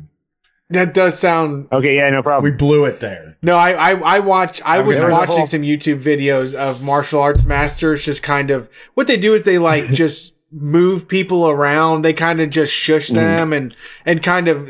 It's like no one fights like this. No one is going to just follow you because you touch their lower back. When I was at the urgent care, like the doctor was told me, she's like, this really doesn't happen, even in car accidents, the sternum. Because that was the thing. I was in a mental hospital, slightly different thing, but for 8 days. Somebody got a little greedy and didn't realize when I told them I probably didn't have insurance, that I was probably telling the truth. Oh. And I was committed for an extra 5 days involuntarily. But yeah, it's a whole thing. Yeah, please call back. We'll do. Have a good night. I'll look. Thanks for calling. CBN. CBN. Hey, he helped us out with CBN. CB anything is great with me. Yeah. I gotta get you. I'll get you some of that CBN. I gotta say, I'm not into the nerdy aspect of weed. We also need to get some Delta 8 just to try it. Okay. Have you heard of the Delta 8? I've heard that name said. So it gets you high, but you can sell it at stores and shit because it's not technically illegal. Okay. Because it's not THC. And it apparently works. Like it gets you stoned. There's a place downtown. Let's do a Delta 8 app. Yeah, there's a place downtown that sells Delta 8. I'll abstain all day and do a Delta 8. Yeah, I walked by the I walked by the CBD store and they sell Delta 8 down there in the short north, and I was like, oh, I just read about this and it gets you high, and they're like selling it. You know, there's a big company out of Texas selling it. And they're like, no, it fucking gets you high. Like, there's like, unlike CBD, like, no, this stuff gets you high. So, I mean, I'm a pretty good baker, and I've been handing out cookies and stuff. And the way that like the older generation is into CBD is just incredible. I mean, immediately. Yeah. Like, you give them a cookie or something, and then you get a text message like 3 days later where they're like, well, what was that about? And you're like, what do you mean, what was that about? It was like, it's just weed mixed with CBD, which is like a different type of weed. And they're like, well, that's like nothing I've never felt before. Like, I didn't have any aches or pains, and like my inflammation, all of it went away. I felt comfortable. It's like, yeah. They've been doing some interesting stuff with fucking weed recently. Yeah. Let's get this calls. All right. Thanks for calling Street Fight. Who are we talking to tonight? What's your pronouns? Hey, my name's Tom. My pronouns are he or him. What's up, Tom? How's it going tonight? Not bad. Just kind of got the Sunday scaries about going into work tomorrow. But I actually have a kind of a question about a workplace situation. Okay. So I think I already kind of know the answer. So maybe it's like a 2-part question. But like, so I'm a custodian at like a public elementary school. So I'm in a union, and actually like I joined the negotiation team, and our first contract negotiations are this week. So like that part's awesome for the most part. But like, so I work at 2 buildings every night, or 5 nights a week. And I work at one building for 4 hours and then go to the other one for 4 hours. And so I have 2 different head custodians, and they're like kind of like a supervisor, sort of, not really. And they're just like old ass, like older than 65, fucking racist, bigoted boomers. They're just like pieces of shit. But yeah, exactly. And they'll be there forever because like they don't put their retirement is literally like the casino down the street. Like that's their retirement plan. Yeah. It's like winning the lottery or whatever. But so my coworker, I work by myself at the first school, and then the second school I work with another guy ostensibly. So he, at least in September, so because of COVID, they kind of changed his hours. So we used to work together like 2 to 10:30 p.m. and they changed his to like 11 to 7:30. And like this dude sucks. This dude's like the worst at his job. Like doesn't even do his job. Like just passes out drunk in his car. Like he didn't even apply for the job. The superintendent's secretary is his mom and applied for him. And he showed up and didn't know what the job was or whatever. This guy. And he's like a piece of shit. He's like awful. And like even kind of talking to him or whatever, he's just like a total garbage, like all lives matter type person. Like whatever. Like he's a fine like work friend person to talk to just because he's not like 67 years old. Like I can relate to him when I'm like interacting with him. But like the issue is that like I guess the issue is that so like since at least September he's been you can clock in on your phone, like there's like a mobile like time clock app for our work. And like for some reason, I guess buildings have this thing called a geofence where like if you're not within the GPS coordinates, like you can't clock in or out. And it's a fucking pain in the ass for me because I'm like trying to find a corner in the building for it to work. But for whatever reason, his phone app doesn't do that.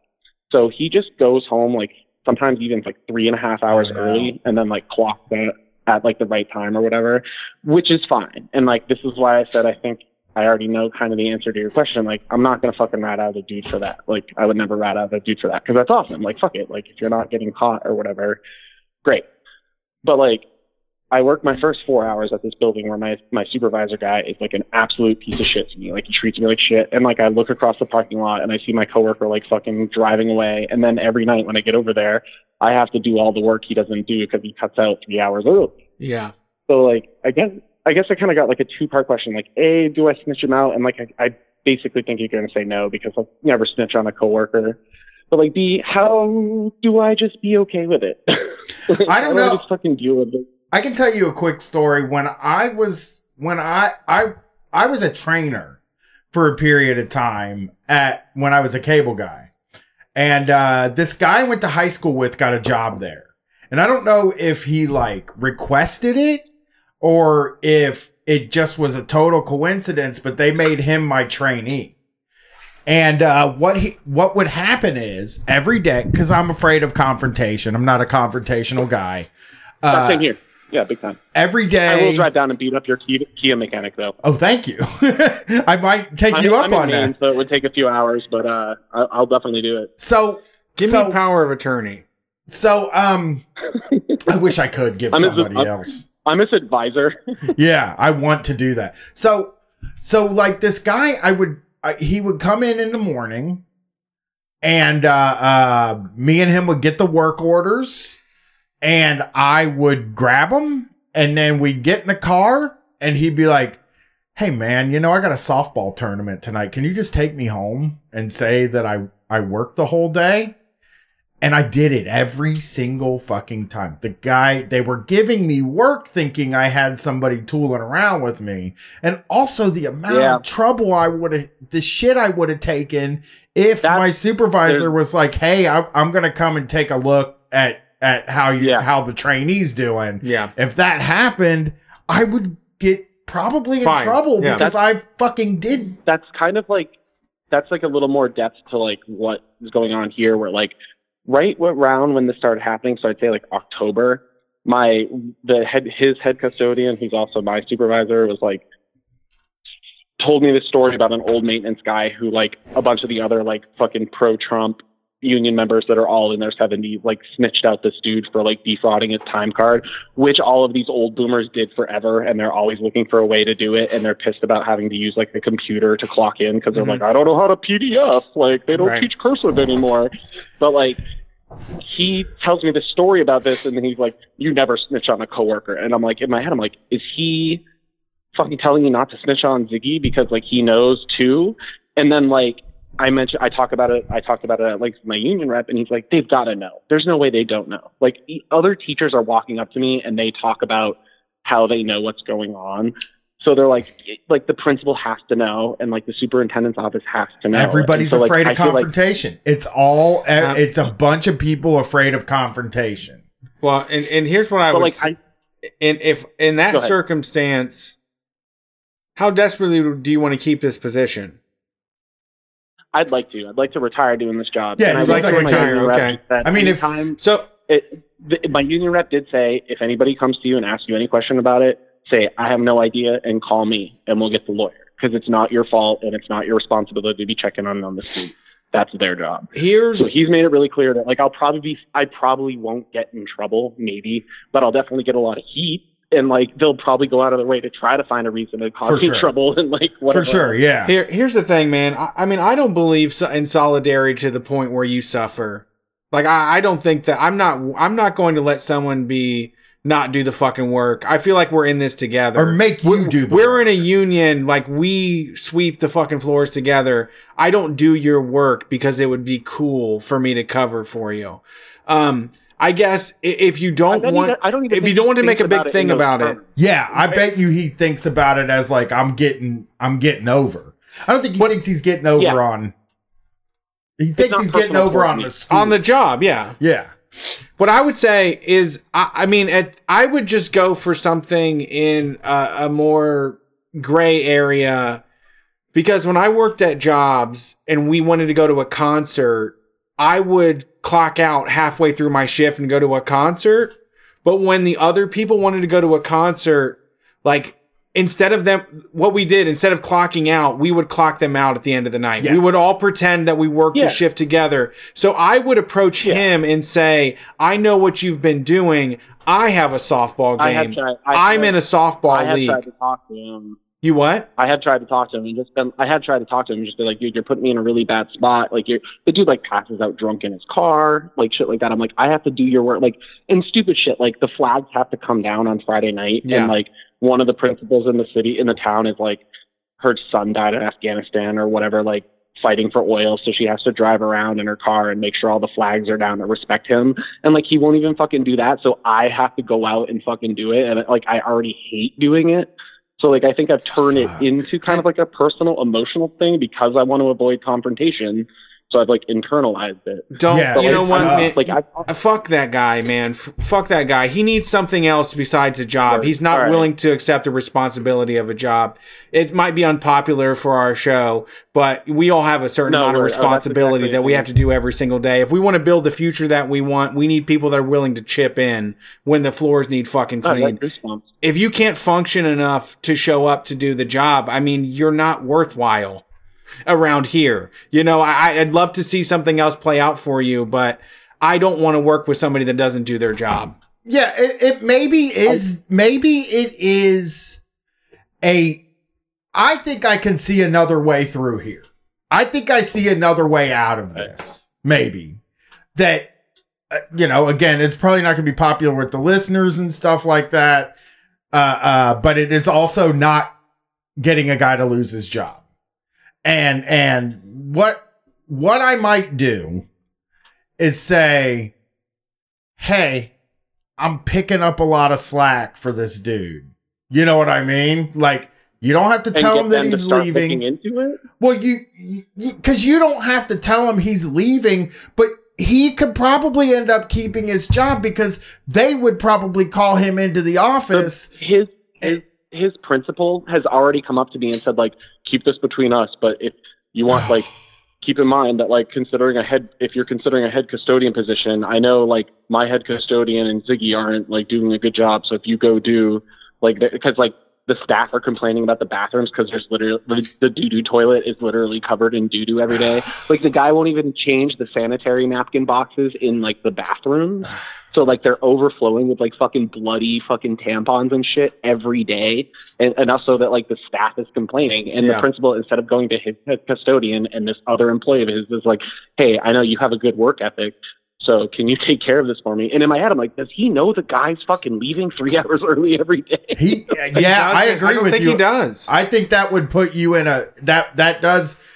I just think that, like, saying, hey, is there a more equitable distribution of labor that we could have here? Because I feel like I'm doing extra.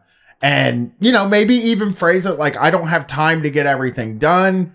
And then you're a doormat if you try to reason with that guy. He's a fucking asshole. I'm not talking about reasoning with him. I'm talking about explaining your position. But I do think if I try to explain my position to my principal, he's already using me like a doormat too, because the bar's so low, and he's not going to my supervisor, he's not going to that guy to be like, you need to get your people in line, because that guy's going to retire in a year and it's like literally taking naps every day.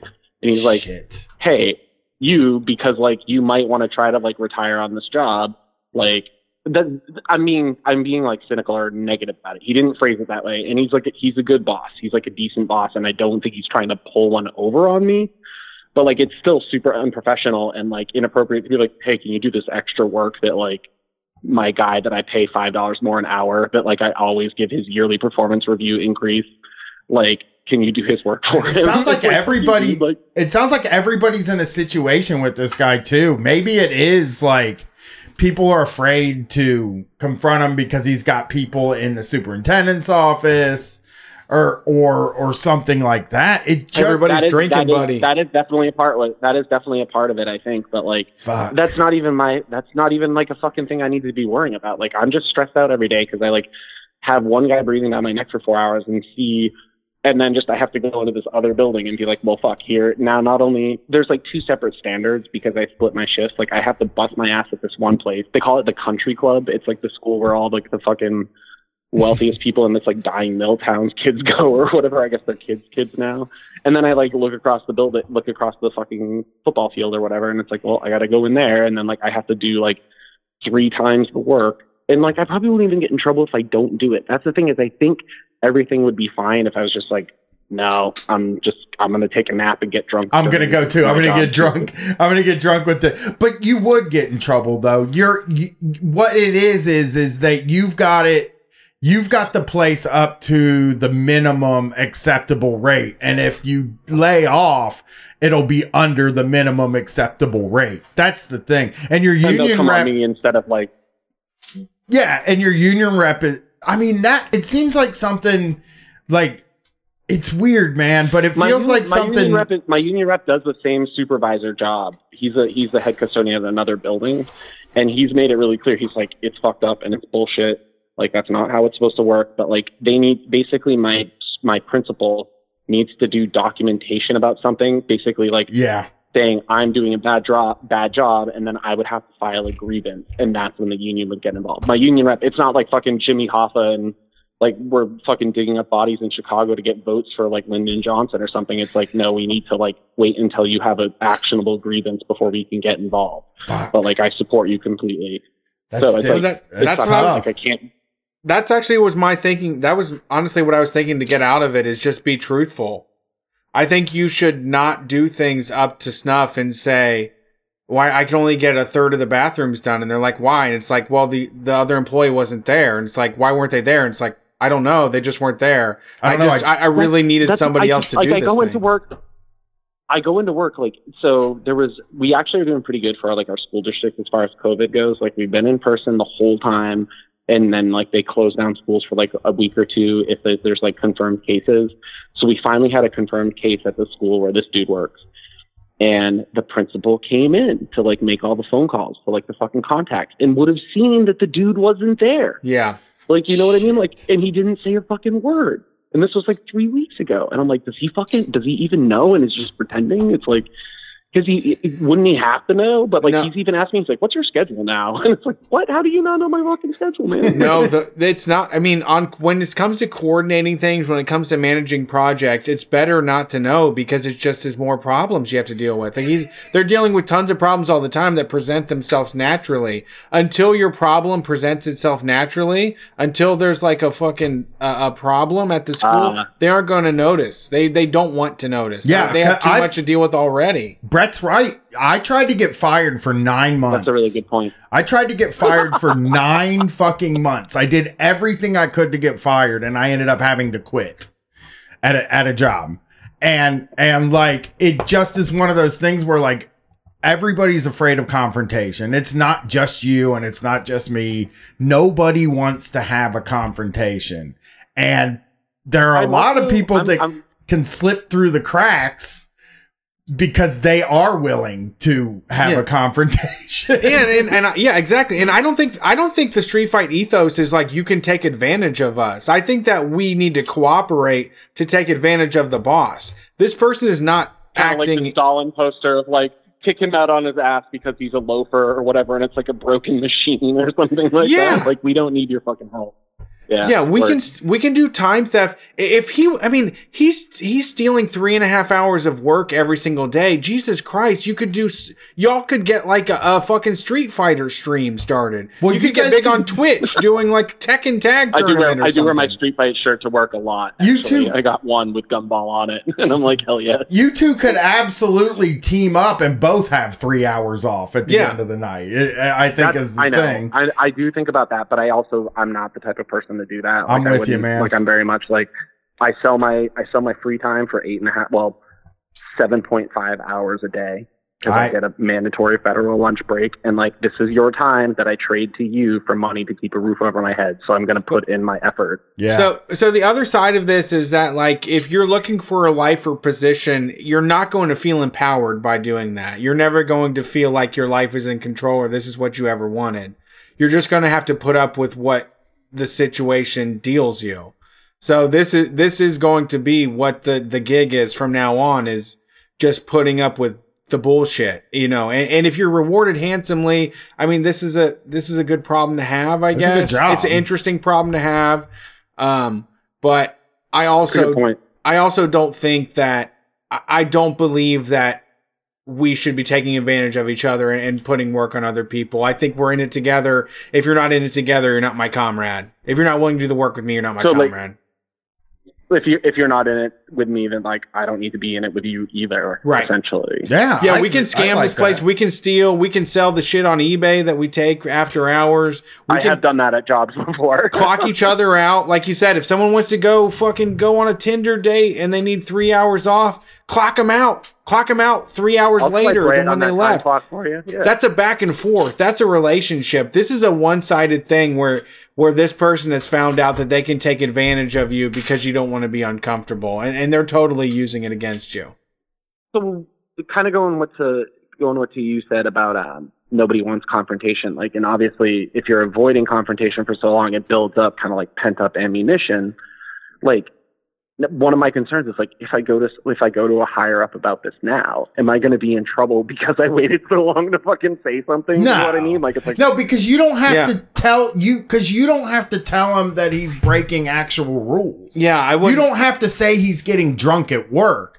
All you have to say is that like he's not carrying his weight. Yeah. I wouldn't volunteer any information at all. I would just do an unsatisfactory job and say I didn't have any help, and they'll say, why didn't you have any help? And it's like, oh, well, my coworker wasn't available to do the restrooms at that time. And eventually they're going to have to investigate why your coworker wasn't able to do the restrooms. Yeah, because, I mean, you don't have to volunteer any information. I wouldn't. Yeah, because that is snitching, I guess. But, like, it's really more... Let them figure it out. Let them figure out what's going on. And again, like I said, hopefully, if they figure out what's going on, they could just be like, hey, dude, you can't leave 3 hours in and you can't come in drunk.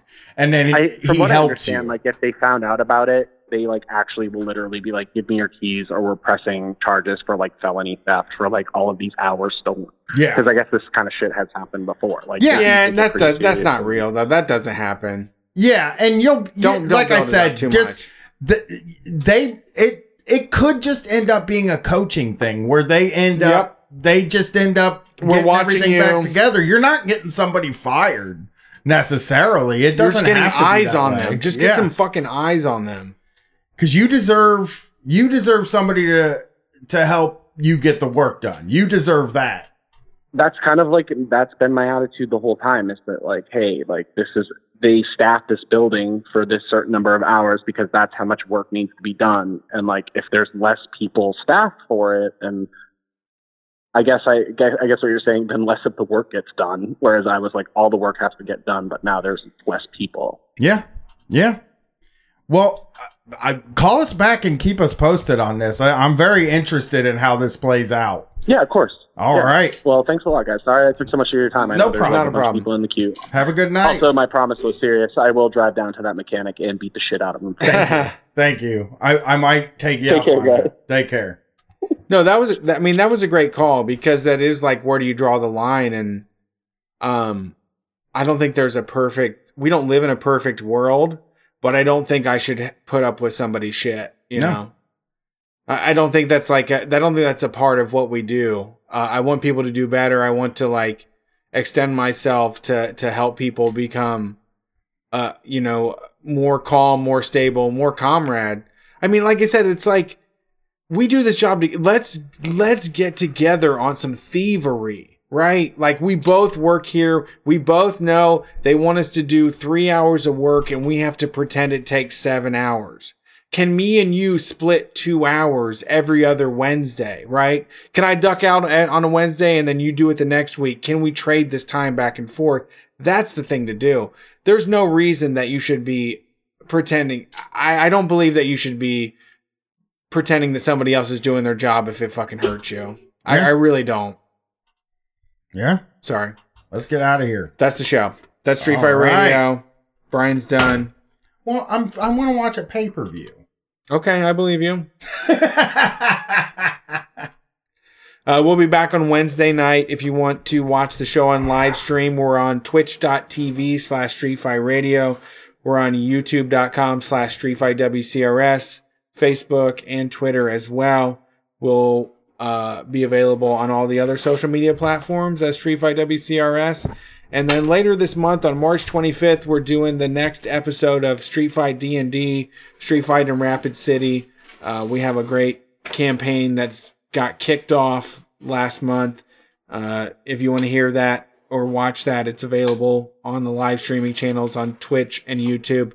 The audio is available on Patreon, but we're doing it again on March 25th. We're playing D&D again, and it will be good. We've had a lot of good calls tonight. I thought it was a wonderful show.